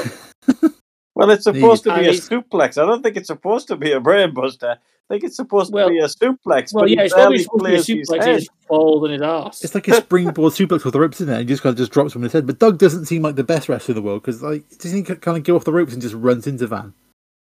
Yeah, and then just kind of falls over into the corner at one point. It's like this isn't. It's almost like make Van Hammer look good, but it just. But it's like give some facts away if I could. Oh, go on then. The match before was when obviously Bill Kazmaier beat Oz in 4 minutes. Obviously, originally, of course, that match was Bill Kazmaier versus Cactus Jack. Now, do we think that would have went 4 minutes as well? It's a tricky one because obviously Cactus is, whilst not, he's been like feuding with Sting. You know, he's been getting a little bit of juice behind him. High up on this one, yeah. Well, that was that. That was the original match before they swapped them for the chamber. Speaking of substitutes, poor Doug Summers wasn't even supposed to be on the card. It was supposed to be Michael Hayes faking his injury with his arm. Now, he clearly wasn't injured, so why didn't they just get him in to take on Van Hammer? I think he took one look at Van Hammer, like, practicing. He was like, I'm having no part of that. Yeah, probably. Yeah, you're probably right. I'm having no part of that whatsoever. Somebody else can deal with that. Get Doug in. Get Doug in the ring. That's the sort of match that would feel cheated if you watched it on Saturday night main event or whatever it is. Like, what's it called? Is it WCW Saturday night? Is that what it's called at this moment in time? Yeah, I think so. Yeah. But I will say, I think both of you are kind of like underestimating just how cool that neck swing with the guitar is. Like, that's enough to sell the match, really. It's not even plugged in, so why is he playing it, right? And here's my thing, right? Van Hammer is so obviously like a kind of Motley Crue hair metal kind of thing, isn't he? Yeah. Well, they chucked him in just before Nirvana breaks, just to kind of, you know. Yeah, that was just what I was about to say. That gimmick is probably passe even now in 91. It's like fucking never mind less than 6 months away. Yeah, 4 or 5 years out of date, that is. Yeah, I was going to say it's at least for, and you get like grunge will be taken over around about this time as well in America. Yeah. So it's like, why? Because it's WCW. Like Raven's gimmick will be like, cutting edge round about now and then in the next few years. Yeah. But not this. Your boy Doug only started, when did he start wrestling? Like, debuted in 1971. Was in the AWA. Christ. He was a tag team with Playboy Buddy Rose, managed by Sherry Martel. Playboy Buddy Rose was in the very first WrestleMania match. There he you go. Was. Yeah. So yeah, he was. He beat. Oh my god! So he beat for the AWA World Tag Team Championship with him and Buddy Rose. They beat Kurt Hennig and Scott Hall via countout, and then went on to feud with the Midnight Rockers for the remainder of 1986. Wow. A little bit behind him, but obviously, looking at his physique, he's not wasn't a body guy, poor Doug. Not really, no. No. And then apparently this is his first pay-per-view match, and he spends it being dropped in his head by Van Hammer. So there you go. Van Hammer versus Doug Summers. Inaugural WCW Light Heavyweight Championship match. Brian Pillman versus Richard No Morgan. actual thoughts about Van Hammer versus Doug. That's it. Just straight on. It's Van Hammer and Doug Summers. What do you want from me? Well, what I'd like to know is Van Hammer here in 1991. He's still in there in like 98, 99. I mean, is he getting any better? Well, isn't he?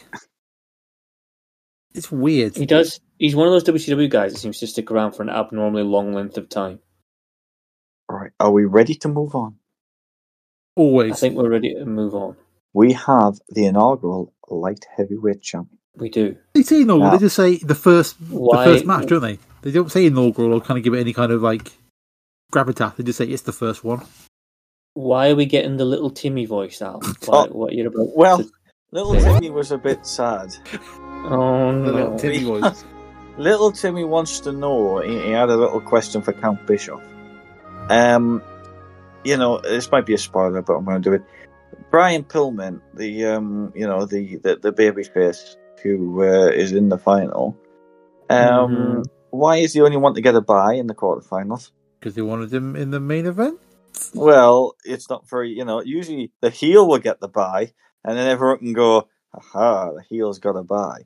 But the face has got a bye, so it's like I don't get WCW logic. Like they don't do time cues, and the fucking heels win the coin toss every single year of a war games, right? So it works, isn't it? And then the logic like this just goes out the window. I don't quite understand. Or they're trying to give us the obvious stuff and then fool us, like, Pillman will get a bye. No one will expect him to get through. And it's like, unless I've just misread, which wouldn't surprise me. And actually, there was a wrestler called Bye in WCW around 1991. It was he's got to have a mask on, hasn't he? The Masked Bye. Well, what's interesting, looking at the quarterfinal bracket, is you got in that one side is like Brian Pillman gets a bye. On the other side is Joey Maggs versus Bad Street. Do you know who Bad Street is? I was going to say Joey Maggs was Creature One. We saw him earlier on in the night. Yeah, Bad Street was that guy dressed up as a chicken we saw a few shows back. Oh my Do you remember? Fantasia. Yeah, that was him. They had to change his name for copyright reasons. And Arachnaman. You know what? I think Brad Armstrong might be the WCW Halloween Phantom, but we'll find out in a bit, won't we? Yeah. Because if it's like, we need some guy in a mask, get Brad Armstrong out. That's what it feels like. Can we also point out that, like a couple of episodes ago, I was talking about weird positions in American football that keep coming up in wrestling commentary. We've got Brian Pillman was a walk-on in Ohio. What the fuck is a walk-on in Ohio? Oh, we're into the bit where Jim Ross starts masturbating over American football again, aren't we? Probably, yeah. Well, Jim Ross and his horn dog phase that we all if you go on Twitter these days. Yeah, nowadays is about. I think he must have been told to not do it with women who he works with. I think everybody gets told that, don't they? Well, yeah, but that's more of a general rule rather than something specific to Jim Ross. Yes, obviously, it's always a good idea. Don't do it with women you work with. Am I right in thinking here that we can't call him Ricky Morton because he's a heel, so he has to be called Richard Morton? You're completely correct, because he's a part of the York Foundation, isn't he? He's part of the York Foundation. I mean, the computer doesn't help him at all, but it's still there, though. Has that computer helped anyone? I mean... Well, Terry Taylor earlier on the night was listening to it a lot. Yeah. But what helps, though, is, at least if you're going to waffle somebody, a computer would do it better than that globe would, wouldn't it? Yeah. If you're gonna especially an early 90s computer, yeah. An early 90s laptop, that thing's a beast. Which he's got, yeah. I can imagine all the sort of 50k of memory on board that. Hey. There we go. Christ alive. Let's get the word processor out to the 3-line screen. Let's go. Let's go, yeah. It's going to be great. So, this heel run, by the way, was Morton's final run in WCW. Oh, was it? Yeah. He leaves about 3 months after this. He goes to Smoky, doesn't he? He goes to Smoky Mountain, yeah. And he has a few little spells in WWE as well. Does he come across like the Heavenly Bodies and that kind of Jim Crockett? Yeah. Yeah, because he's like one of Jim Cornette's favourite people. Yeah. Obviously, they're kind of the Midnight Express and that kind of stuff in the 80s. They were huge, weren't they? But I don't think it ever quite translated on a kind of wider TV level. But maybe it did, but we just didn't know because we were not through here. We got the Rock and Roll Express versus Heavenly Bodies at Survivor Series 93. Yeah. I remember that, yeah. But it was a bit odd because, again, I was 12 at the time and I was not 13. Guys? And I was like, yeah, who are these guys? You know what I mean? It's like, yeah, And then the confusion at the end was like, oh, he's been thrown over the top rope. That would have been a disqualification where they're from. And then it all got confused. It's like, we'll get into that stupid rule. I'm sure we'll get into that stupid rule later on tonight. We mentioned it partly, but we'll definitely come back to it again. Oh, yes. But yeah, but I think, like you said earlier, he's a natural babyface. He's not he's always been, come across as a heel. And obviously he's a tag team wrestler as well, so this is a bit of a hard situation to put him in to a degree, because I think he does a lot of rest holding and they kind of, a little bit confused the pair of them really where to go with it, because it's like he's always the babyface in peril, but now Pillman has to be the babyface in peril. It's a bit of a role reversal. I think one of my notes there is there's a surprising amount of headlocks in this match, considering it's Flying Brian. Headlock Brian. It's a decent back and forth contest, though. I quite enjoyed it from that sense. Yeah. It's not like the best match of the night in any stretch. Your Austin versus Rhodes is better, and your Eaton versus Taylor's better. Yeah. But it's still okay. The thing that ruins it for me is the fact that they cut to referee during the winning pinfall, and you completely miss it. That is true. That's the thing I was talking about earlier on when I was talking about we'll bring up referee again, because it is the most stupid production decision. Does referee make an appearance in any other pay-per-views, do we know? I don't think even I can look that up. But there's before that they do do a flash cut to the referee cam for about 2 seconds or less than a second, and it's really kind of seizure inducing. It's can you not? I can see why they wanted to put it in there so they could get close up. Yeah. But I think it's an idea which kind of now extends to the AEW do it a lot with having cameras at the turnbuckles. But that makes more sense because... And that makes far more sense. For a while you were getting cameras on the ropes above the ring. It's like at the start of WrestleMania 10 where you had Brett and Owen and you had a complete bird's eye view of the ring for them, and that's quite cool. Yeah, it would probably work better these days when you've got a better camera. You got GoPros that give a much better quality image. Oh yeah, if you were able to do a GoPro and all that kind of stuff, that look quite cool. Yeah, but the camera they got there, it's nah. The only thing it helps with is in the Chamber Horror match where you can actually see what's going on with random folks around the ring because it's so busy full of stuff. Yeah. One thing I will say about the light heavyweight, it wasn't really what they wanted. They would obviously get it later on with the cruiserweights and got the guys from Mexico and stuff. But this was kind of just two slightly smaller guys still doing the rest of the moves the big guys do. Mm-hmm. And you know, It wasn't separated enough, was it, from the kind of... The commentary team just went on about how Brian Pillman can't beat anyone else in the other division, so he's just going to come into this division. He's just going to have his own belt. Yeah, you know, it was like, oh, wait to put your product over. This match fucking ruled everything. I loved this match. This was very, very fun. Is this your match of the pay-per-view? I think at this point, yeah, definitely. I think at this point, this just overtakes Austin and... Sorry. Even if they're fighting over the small gold belt, yeah? Oh, I mean, if you're going to bring size into it, then, that's a personal question. Are we going to get onto my favourite match soon? What, the Halloween Phantom versus Tom Zenk? That's my favourite match. Oh, no. So, Tom Zenk comes out. Yeah. And then we get... Having not taken a shower tonight and been chased by Missy Hyatt. He's not running to Missy Hyatt at the back.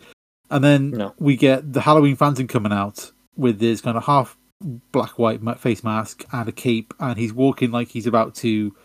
It's like he's hiding his face with his cape and his little hat. Yeah. He's got his hat on. He's all kind of like hunched over with his like face half hidden by the cape.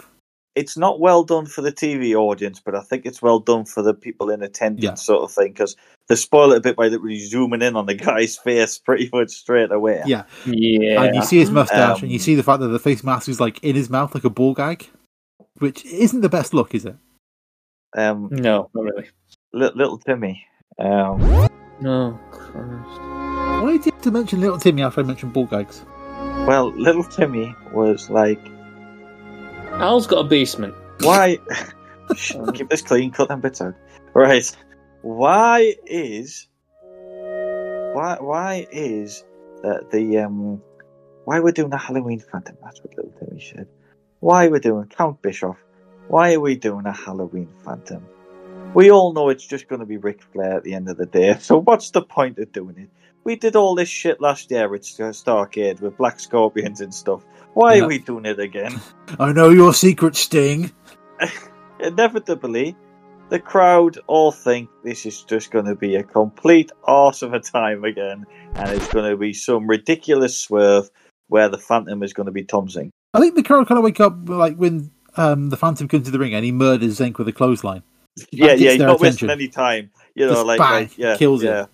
I like that. Like, nope, not wasting any time. Let's just trot the guy, get the match over and done with. Yeah, and then we get a finishing move that looks awfully familiar. Well, what gets me is when Tony Schiavone goes, but whose side is he on? Like, somebody, he kind of says, like, somebody might have a rude awakening. That right there, there's few signature moves in the sport, and one is called, if I can say this, Jim, the rude awakening. And then the mystery Phantom just kind of slinks off all mysterious again. He does. Yeah. I think the reveal probably should have been done then. Yeah, of course it should have been done then. Yeah. Of course it should have been done then. But we've got to wait. Despite like everyone pretty much knowing how the Phantom is, we've got to wait for the big reveal later on. That was definitely a thing. I won't go into detail because obviously Al will cover this in great detail, I imagine, considering the identity of the Halloween Phantom will be revealed. Yeah, because we've got to get to the marquee match of the Patriots versus the Enforcers. Like, the first thing I've written out is when the Patriots come out, being builders from the WCW Special Forces, I'm like, how are these guys champions? I know it's like the US tag belts, and that's kind of, not as prestigious as the main belts, but like, why would you put the belts on that guy and Fire Guy Chip? What's his name again? Fireside Chip? Firebreaker Chip, there you go. I thought they were leftovers from the Village People. They look that, yeah. So yeah, Todd Champion to give him his name, which to be fair is he's a champion. There you go. It's WCW. Yeah, well, it's Of course he's a champion. Of course he is. It makes complete sense now. Chip wasn't on fire, but there you go.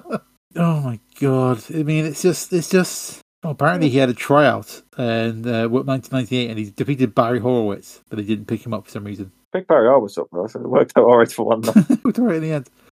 Yeah, Like, he's in it for 1 year, and then he leaves.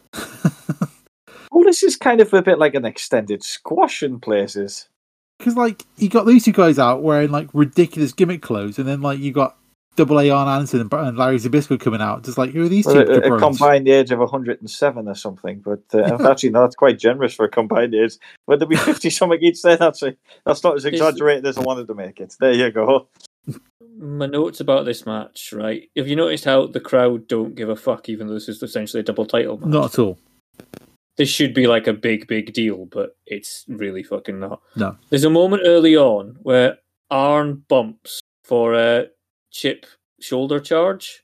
So Chip runs into him, Arn flat back bumps, and then Firebreaker Chip just kind of stands there and doesn't follow up at all. And it's almost like there was a whole bit to come after that, and he just kind of goes, "Oh, Arn's on it. I've knocked Arn on his arse."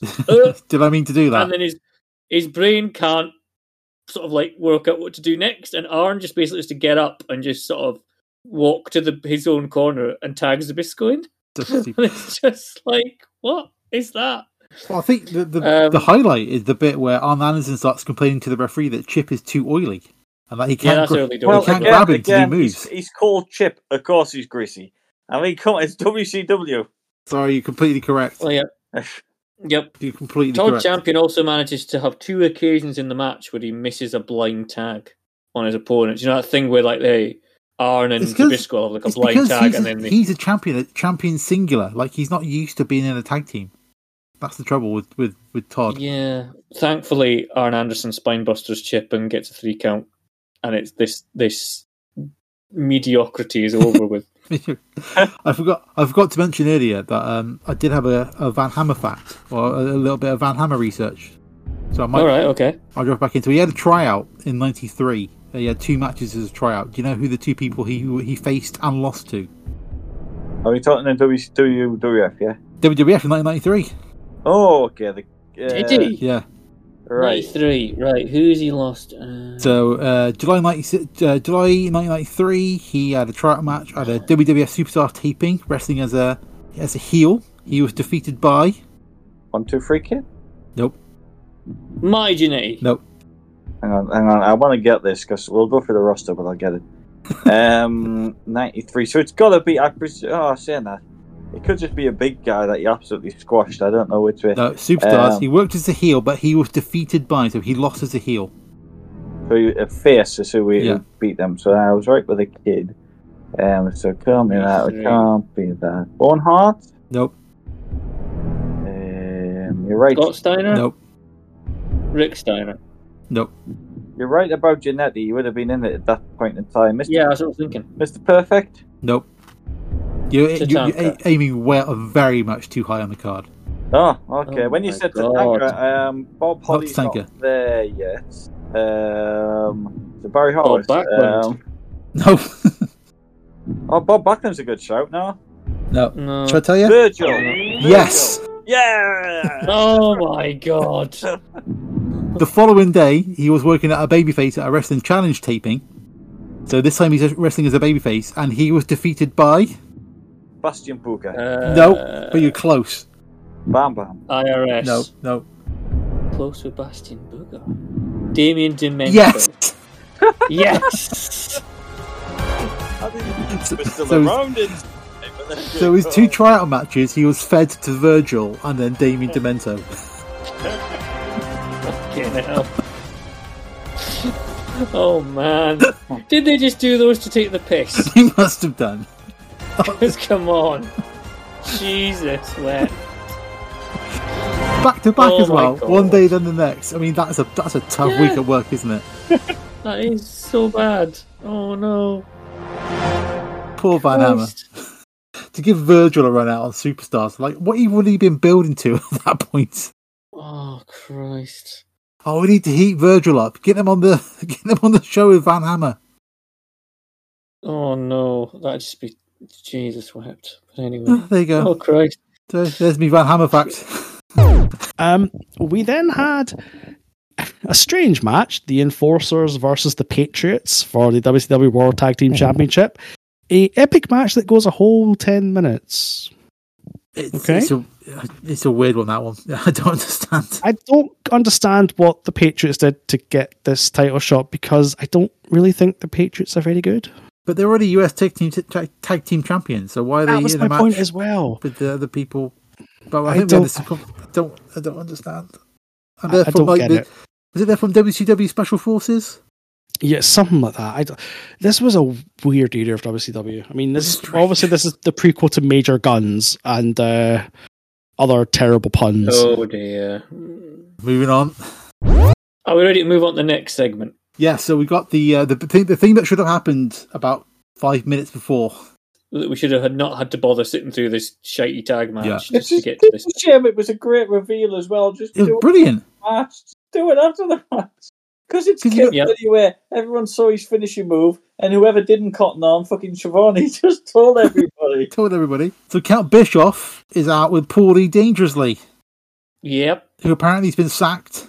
Yep. He's not commentary, and he's declaring war on WCW. He's going to take away your heroes. Do you know that was real? He was suspended for supposedly leaking stuff, but I think there was no evidence or whatever. But yeah, I thought he leaked the story to somebody. Can't remember the ins and outs. You do feel there's like a nice edge to his promo when he's giving it about taking away the heroes and bankrupting the company and all that kind of stuff. Yeah, I have down here. It's like going to go. The irony is when he says bankrupting WCW is the fact that Eric Bischoff is in this group, and he'll be I didn't even consider doing that quite spectacularly in a few years' time. About literally 10 years' time, would it be? Near enough? Yeah. Near well, enough? just under. Yeah, just under. Wow, look at that! How things happen. That's crazy, isn't it? Yep. And then the Phantom mysteriously just reappears. Yes. And then he takes his mask off, and it is Rick Rude. It's Rick Rude who has to do the first part of his promo shouting against his own music. Yeah, I don't know what sort of volume they got on that thing, but yeah. What a coup. That's right, people. It's Ravishing Rick Rude. And anybody who knows Ravishing Rick Rude knows that all I care about is myself, my women, and my money. Obviously, this is like the dodgiest kind of introduction. It could have been way, way better by having it after the match, and we've already said. Yeah. And it's all about, based on bloody something about Phantom of the Opera and all that shit. But this is the start of the Dangerous Alliance. Yeah. Gotta be, isn't it? One of probably the best heel groups in that time period. Yeah, talking about like Hall of Fame groups, who was in that? You got Stone Cold, obviously.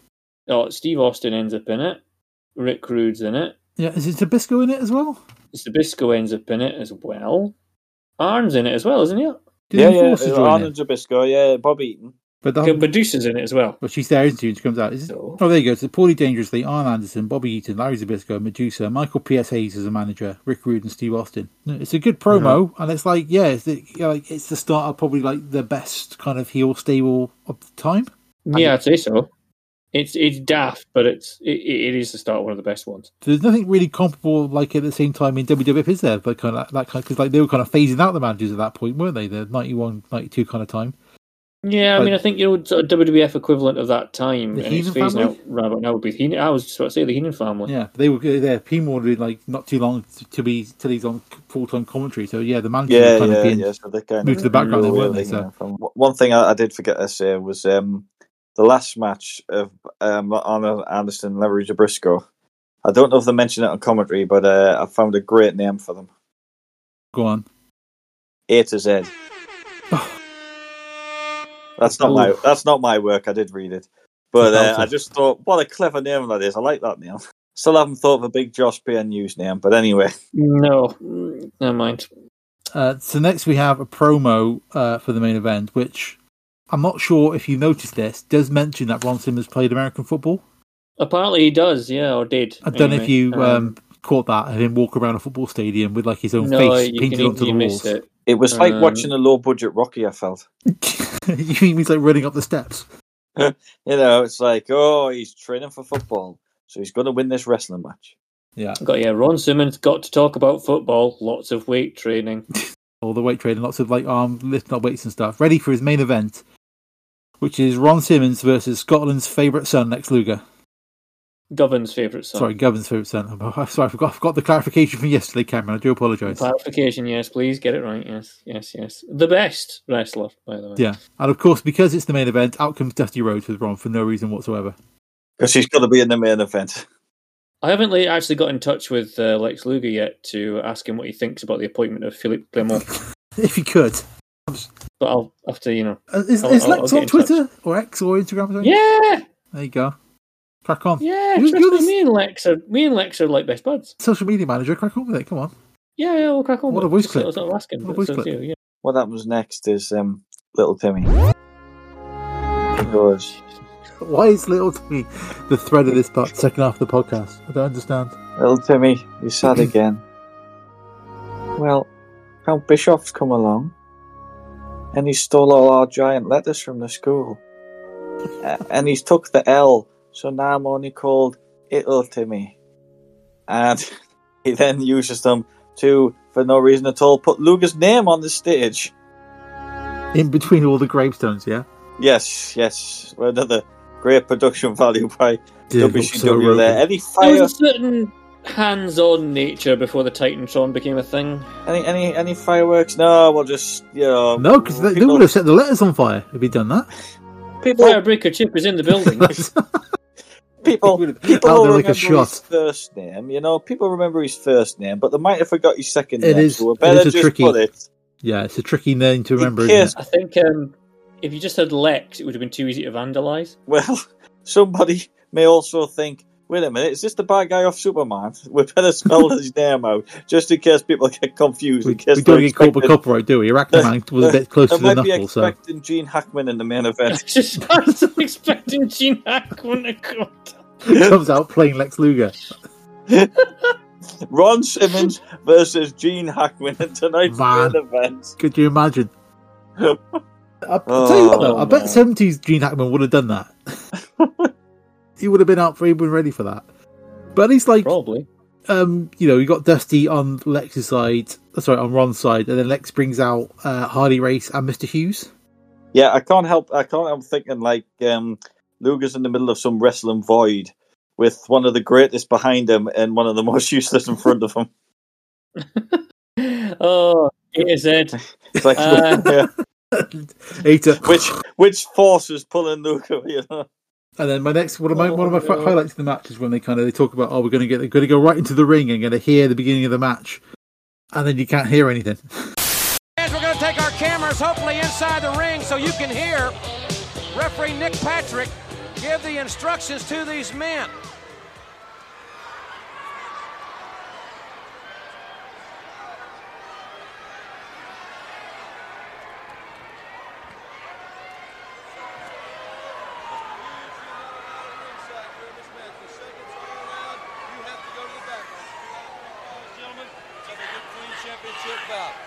Mr. Hughes, you've got to go to the back. You have to go.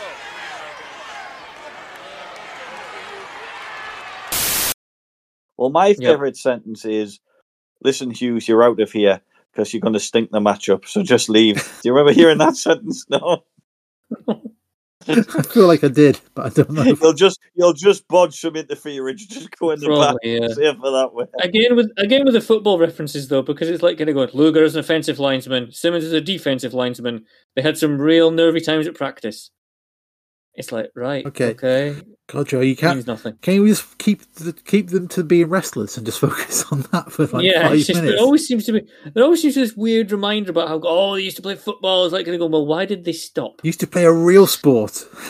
Yeah, remember this?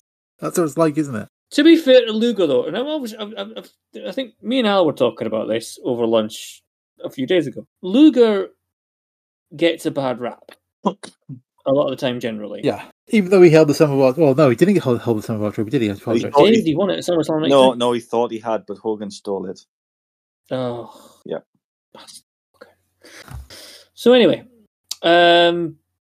generally I think Luger gets a bit of a bad rap because he wasn't a fan of the industry to begin with and all this jazz. And he was essentially a bodybuilder that just got brought into wrestling. Yeah. But in watching his matches more closely on the process of this podcast, especially in the last 6 months or so, Luger, whilst not maybe the most technically gifted wrestler on the planet, at least has a lot of ability as far as actual performance goes. I will point out in this match the fact that Simmons scores the first fall with a spine buster, and Luger's selling it. Yeah. But Luger is selling that spine buster like death for a good sort of 10, 15 minutes. He sells it for pretty much the rest of the match. Like, his back's always like giving it that. It's a shame we've already seen the spine buster 10 minutes ago, but never mind, we'll see it again. We'll see it again, yeah. Yeah. But I think what helped him is that, like, he had lots of feuds with, like, Sting and Ric Flair, and that kind of, like, you know, in the main event position. I think he had... I'm like... It's tricky because I think the last one we watched, he was in that tag team with Sting, and I thought that was probably, like, his best match that we've seen him in. Yeah. And I wouldn't put this above it, because I think it's just, like, I don't know if it's, like, the pace of his matches, or if it's just the kind of methodical nature of his style. Like, it doesn't seem to necessarily know when to kind of kick it into another gear unless he's with somebody who knows that. Does that make sense? I think what they've always said about Luger is he plays it which is a good thing, I'm going to say. He plays it very safe. He doesn't like to do anything that might endanger his opponent. That's what a few people said about him. He likes to, yes, it may be a little bit methodical, but I think in a way he wants to do what he's used to so he doesn't hurt anybody, which we've certainly saw other people do in the past. Yeah, but I think a methodical style works for a heel. You know what I mean? Like that kind of like not being flashy, just kind of working a guy over sort of thing, which he does to run in this match, isn't he? Once they kind of get past the second thing, he turns into like a big cheating bastard and he just starts cheating all over the place. I think we should mention his attire. What? Okay.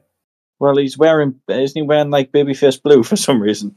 Yeah. Do you think he'd be wearing black, being a heel? He's like, he just doesn't know, does he? He's literally in these nice bright blue trunks, but that's again what you would expect the face to wear. Yeah. Not Luger. You're right. Plain black, which he did wear around that period. I'm sure he did was more fitting for him. I think that's probably something to kind of feed into it as well, because like last time we watched, he was like pretty much a huge babyface alongside Sting in a tag team, and now like he's back to being heel again. I think he had that kind of the Big Show flip flop thing to him, where maybe like there was one killed his career to a degree. Yeah, he has pretty much an entire history of the bookers refusing to pull the trigger on him. It's like his heel run in this one gets curtailed, cut short. Obviously, the obvious one is Vince changes his mind in '93 and doesn't give him the world title. But he still has some major parts to play in wrestling history. I mean, he's like the first guy that crosses the line in the Monday Night Wars. Yeah, totally. Because obviously he walked out on... He's probably... I think if I remember rightly, Lex Luger appearing on Nitro in 1995 is the reason why wrestlers today have a 90-day no-compete. Yeah, but like that image of him coming out when it was like the previous night he was on Raw, or like that night he was on Raw, whatever it was, but like that was like, oh yeah, that's the kind of first heat, isn't it? That kind of builds the Monday Wars up into a thing. Yeah. Yeah. I mean, I like Luger. He's properly good. And he does... Again, we can file him under wrestlers that come across like decent people when they're online. And like, he works a decent match with Ron in this one. Yeah, it's really good. I mean, Ewan was saying in the first half of the show that this is one of his favourite matches of the night. This is, and he is right. This match is wonderful. I love this match, and not just because we also had the two men in the ring, but we also had Harley Race and Dusty Rhodes at ringside being batshit crazy. I was going to say, isn't it because it's got Scotland's favourite son, Lex Luger, is in it? Yes, Rangers fan Lex Luger. You say Scotland's favourite son. I think it's more Govin's favourite son. Which, to be fair, that could change on a weekly basis, given it's Govan. Well, yeah, it depends on if we have the traditional November managerial hunt. Don't get me started on this. I sense that could be a rabbit hole we don't have time to go down. No, we don't go down that. I'm happy at the minute, but I'm just hopeful we don't have to do that again. So will this now become your favourite match of the card then, Ewan? Yeah, I think the main event is my favourite match of the card. Yeah, I think so. Ow. For a portrayal of a hard-hitting athletic contest between two men of equal ability, this is up there. Let me just have a little thing, because we've mentioned a lot tonight about... Not little Timmy. Please not. Well, isn't it past his bedtime? Little Timmy's really contributed to tonight's show. I think you've been very harsh against him, Cam. He has. You've let him out the basement, though, haven't you? We'll cut that bit as well. All right. WCW logic. We've been through the the time. There's no time mentioned in this, despite it going quite a long time. And there's no coin toss at the start of the match to do that. So, in a more WCW backwards logic, we now have the crowd cheering for Luger to win 2 falls in a row to retain his title. You know, put the heel at a disadvantage. What a great way to get the audience behind this match by having Ron Simmons take the first fall. Surely Luger should have took the first fall and Simmons the second. Why would Simmons take the first fall? Because WCW? Yeah, it's a bit weird. Because it's not as weird as the second fall, though. What we see, what's about to be coming in the most ridiculous spot known to mankind, I think. I was referring to the over-the-top DQ where Luger jumps at Ron and just kind of slides off him over and goes over the top rope, and the referee calls that a DQ. Because Ron threw him over the top rope. He literally throws himself over the top rope. Even though, going back a bit to the Steve Austin-Dustin Rhodes match, with Rhodes clotheslines Austin over the top rope, which is apparently fine. I just don't know where that rule, why it was ever. But this here, with Ron, I don't think Ron even picks up Luger. He just kind of is there while Luger jumps at him. The whole spot's messed up because, Harley Race, I think is supposed to be holding him or something like that. But Dusty Rhodes gets so confused and comes over and starts beating up Race. However, that mucks up the spot. And then Simmons and Luger have to kind of delay the spot until Race is back in place again. Yeah, Dusty Rhodes has to be in the limelight. I get the idea, your cheating heel cheats his way to a pinfall, but surely there's better ways of doing it.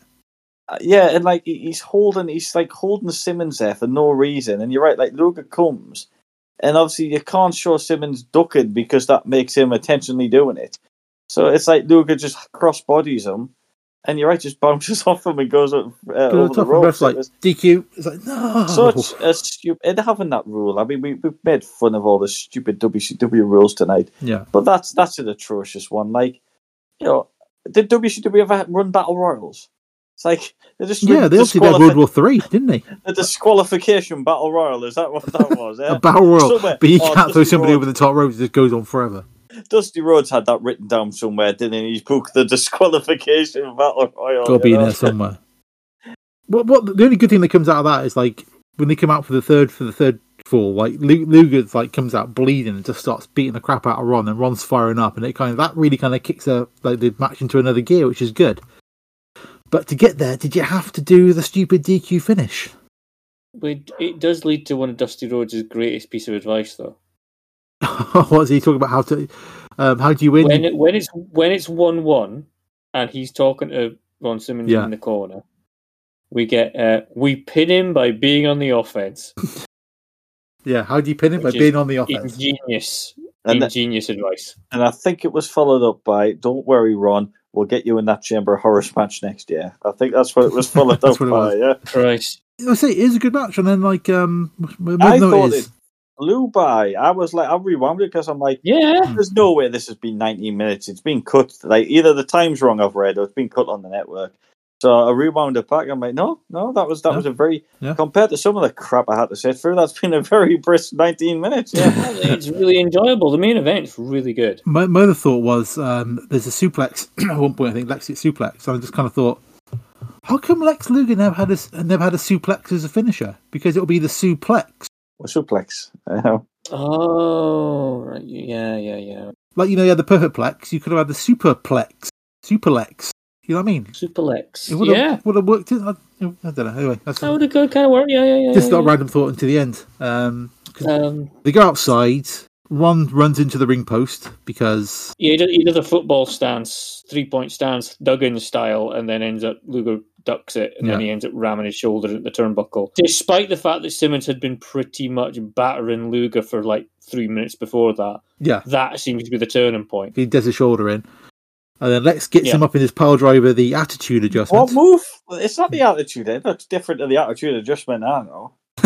Well, it's called on commentary the attitude adjuster. You're trying to say John Cena lifted that name. I mean, to be fair, John Cena used to call it the FU. He didn't want to call it the attitude adjustment. But I had no idea that was lifted from WCW. No idea.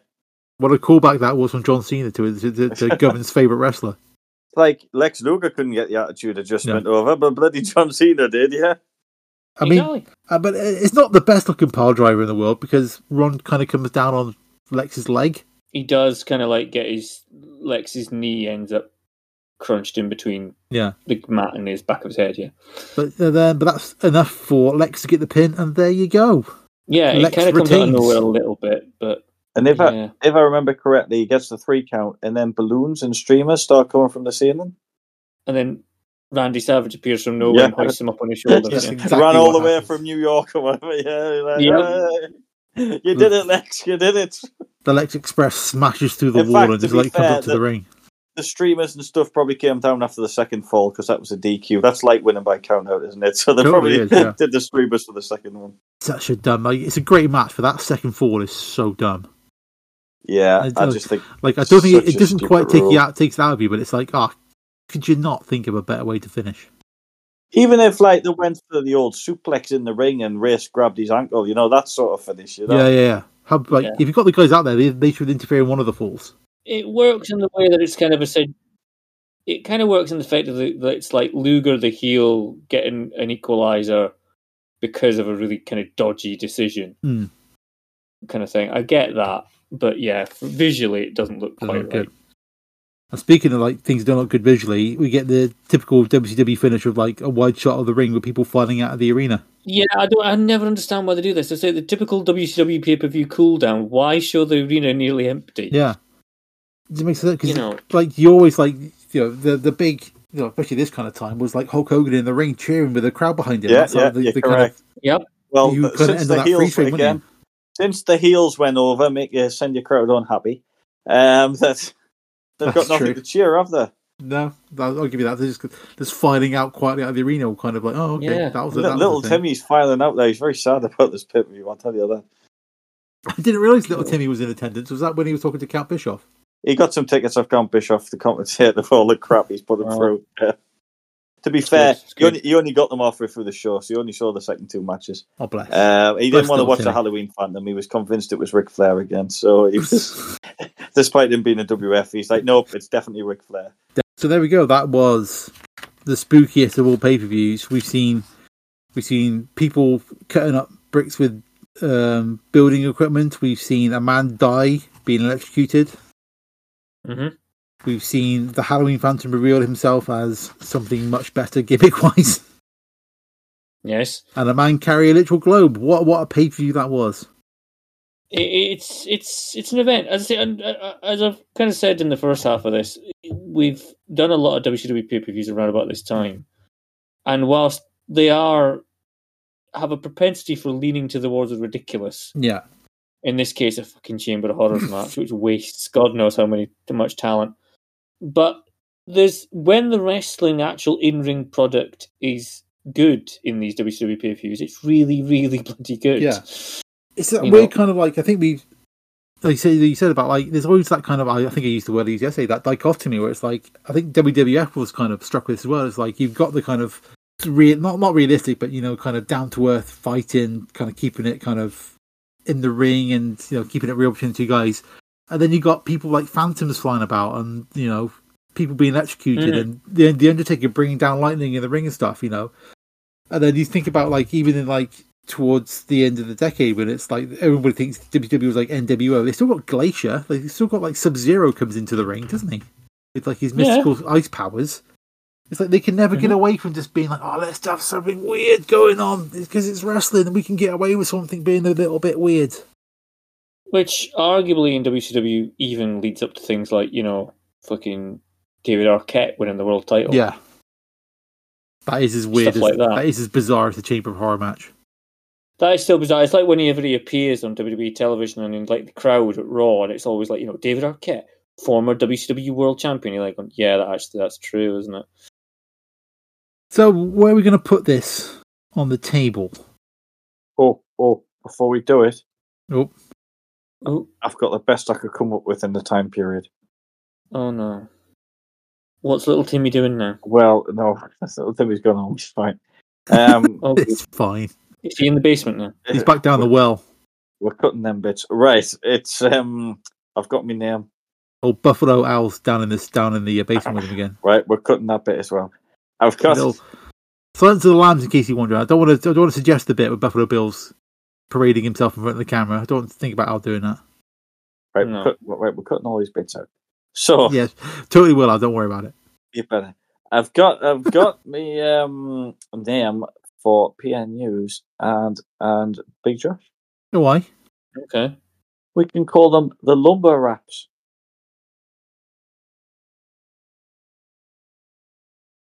Or you just call them Big News? Lumber Raps. Lumber Raps. No. Because he's a lumberjack and PN News raps. Lumber Raps. Yeah, I'm trying to work out where Lumber Raps. Right. Lumberjack, but it's like raps. Lumber raps. It's bloody good. You come up with better than for Big News. There you go. Big News. Big News. That doesn't count. PN News and Big News. Works better. I'm still on like trees making newspaper. You call them Big News, and you change their gimmicks to be like journalists. They come out with like the kind of journalist hats with "scoop" written in the hat. That would be amazing. They kind of start talking like New York guys. Hey kid. All the crowd would be like scoop, scoop, yeah, scoop. Exactly. And they, do you know what their finisher is? A double scoop slam. Nice. There you go. Very Polo Promotions. Thank you. So, when we discussed this briefly with Ewan yesterday, he suggested that this Halloween Havoc could go down towards the WCW ghetto, towards the bottom. I don't want a number, Ewan, but can I get like a range where ideally you'd like the pay-per-view to go? Let me have a look at the list of lists. Just so we can factor that into our thinking when we do the official one tomorrow. So, the highest WCW show we have is Beach Blast 92, which this show is going to be very much under. Just to compare to the other Halloween Havocs, they are numbers 40 and 41. I think there's enough good to put this beyond Halloween Havoc 96. I don't think it's enough though to put it beyond Flair for the Gold, unfortunately. I think it's going to slot in the number 40 for me. Wow, you're thinking right? Like, I suppose Flair for the Gold's got the Harley Race Ric Flair main event, hasn't it? Yep. It's also got Mafia Don Harley Race is just like, I'm going to end him. It's also got Past His Bedtime, Tony Schiavone, the camera that falls over. There's a lot of good in this show.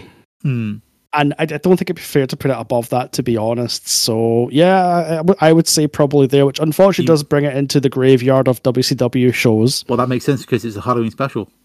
Yeah, well, he said he liked it, and then he kind of like, by the time he put it on the league table, he realised it was kind of far down. Yeah. I mean, as a show, it's okay. The Chamber of Horrors match, you can kind of just poke fun at, because it's renowned as being one of the worst gimmick matches ever. I think what hurts that is there's no kind of build or reason for it. It's just a load of guys chucked into it. It's a Halloween match, and let's just throw people into it. Yeah.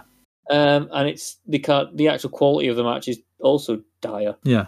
And like the lowest Halloween Havoc is at like number 40, which is just below Flair for the Gold.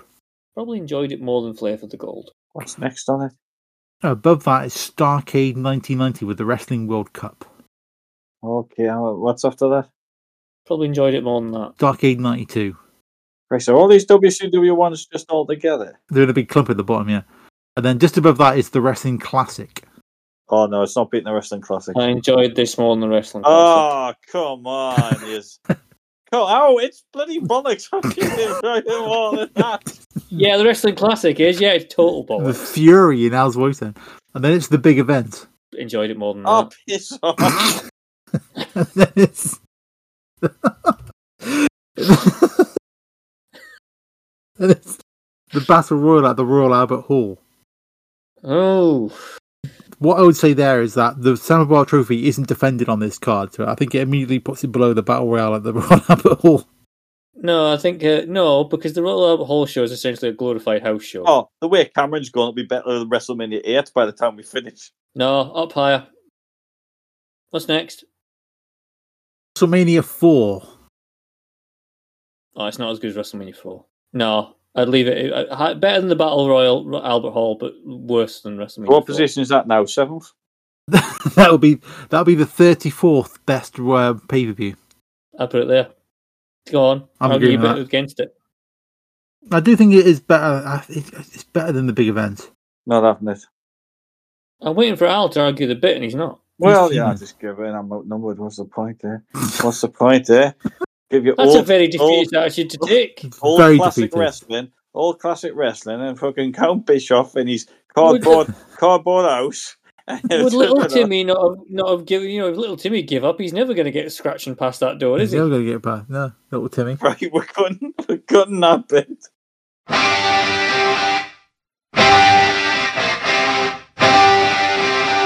I need to make a note about remember to cut out all these bits referring to Al's psycho, madman basement. Yes, some of us have a professional qualification. Yeah. Well, that precludes you from having a crazy basement. Well, it sort of forbids me to what Cameron's suggesting, yeah. Surely normal things forbid you for that. Normal civilized behaviour forbids a crazy basement. I'd like to point out to the GOC that is just a joke on my behalf. And that at no point has Mr. Alan Milburn, GOC registration number insert here, have anything to do with any basement. In fact, he hasn't even got a basement. He isn't known as Buffalo Bill Al. No. Nothing at all like that. Please make sure all that is... I'm sure all the rumours are false. For the love of God. Strenuously deny anything. He chooses not to answer the question in a way that would incriminate himself. Yes. If he's going to wonder why we're still talking about it, I would point out that he brought little Timmy into this in the first place. Yeah, but not for your purposes. For our purposes? Hold on.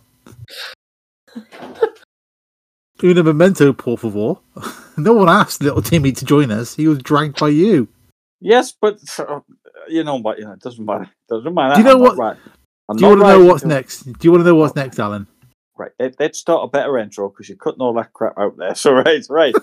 What? I'm not. Right. So let's get some professionalism in this damn podcast since we've had fucking Count Bishop and his 59 episodes in. It's better time for some, I suppose, isn't it? So, you rank that as the 34th one, you say, very disappointingly on my behalf. So tell me... Well, that's just where I'm putting it. You can argue your bit as well, can't you? I've realised now there's no point. So, where is we rank... It's terrible. What's the next show? Ask Cameron. Cameron will tell you. Cameron, what do you choose? Is it your pick? It's my pick, apparently. So I picked. Fantastic. So what are we picking?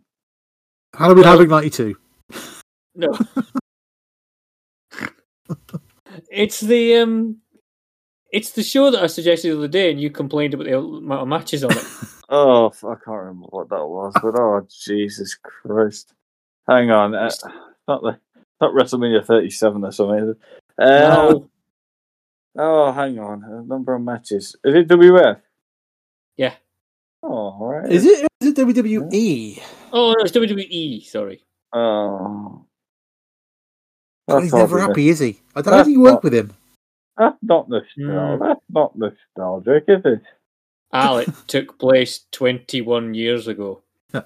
The defence would like to point out to the jury that the event happened 21 years ago. You're right. You're correct. Sorry. I misunderstood. When you said that, I thought we were going for a marathon. We're going for the opposite of a marathon. Right. That's okay. Yeah. Right. It's the 2002 Survivor Series. It's the first Elimination Chamber match. Have you stunned him into silence? I was just about to say, I thought my Discord had frozen again, but no. I knew what it was. I was waiting for Phil's response. Yeah, I knew what it was yesterday. That's why. I told him yesterday. Oh well, you told me before. I remember that, didn't it? What we're talking about again? Oh well, my only slight thing was the amount of matches on the card because it's a very condensed card. I think that's fine. And my favourite moment of God damn it, Jeff is cut from the net. Oh, is it?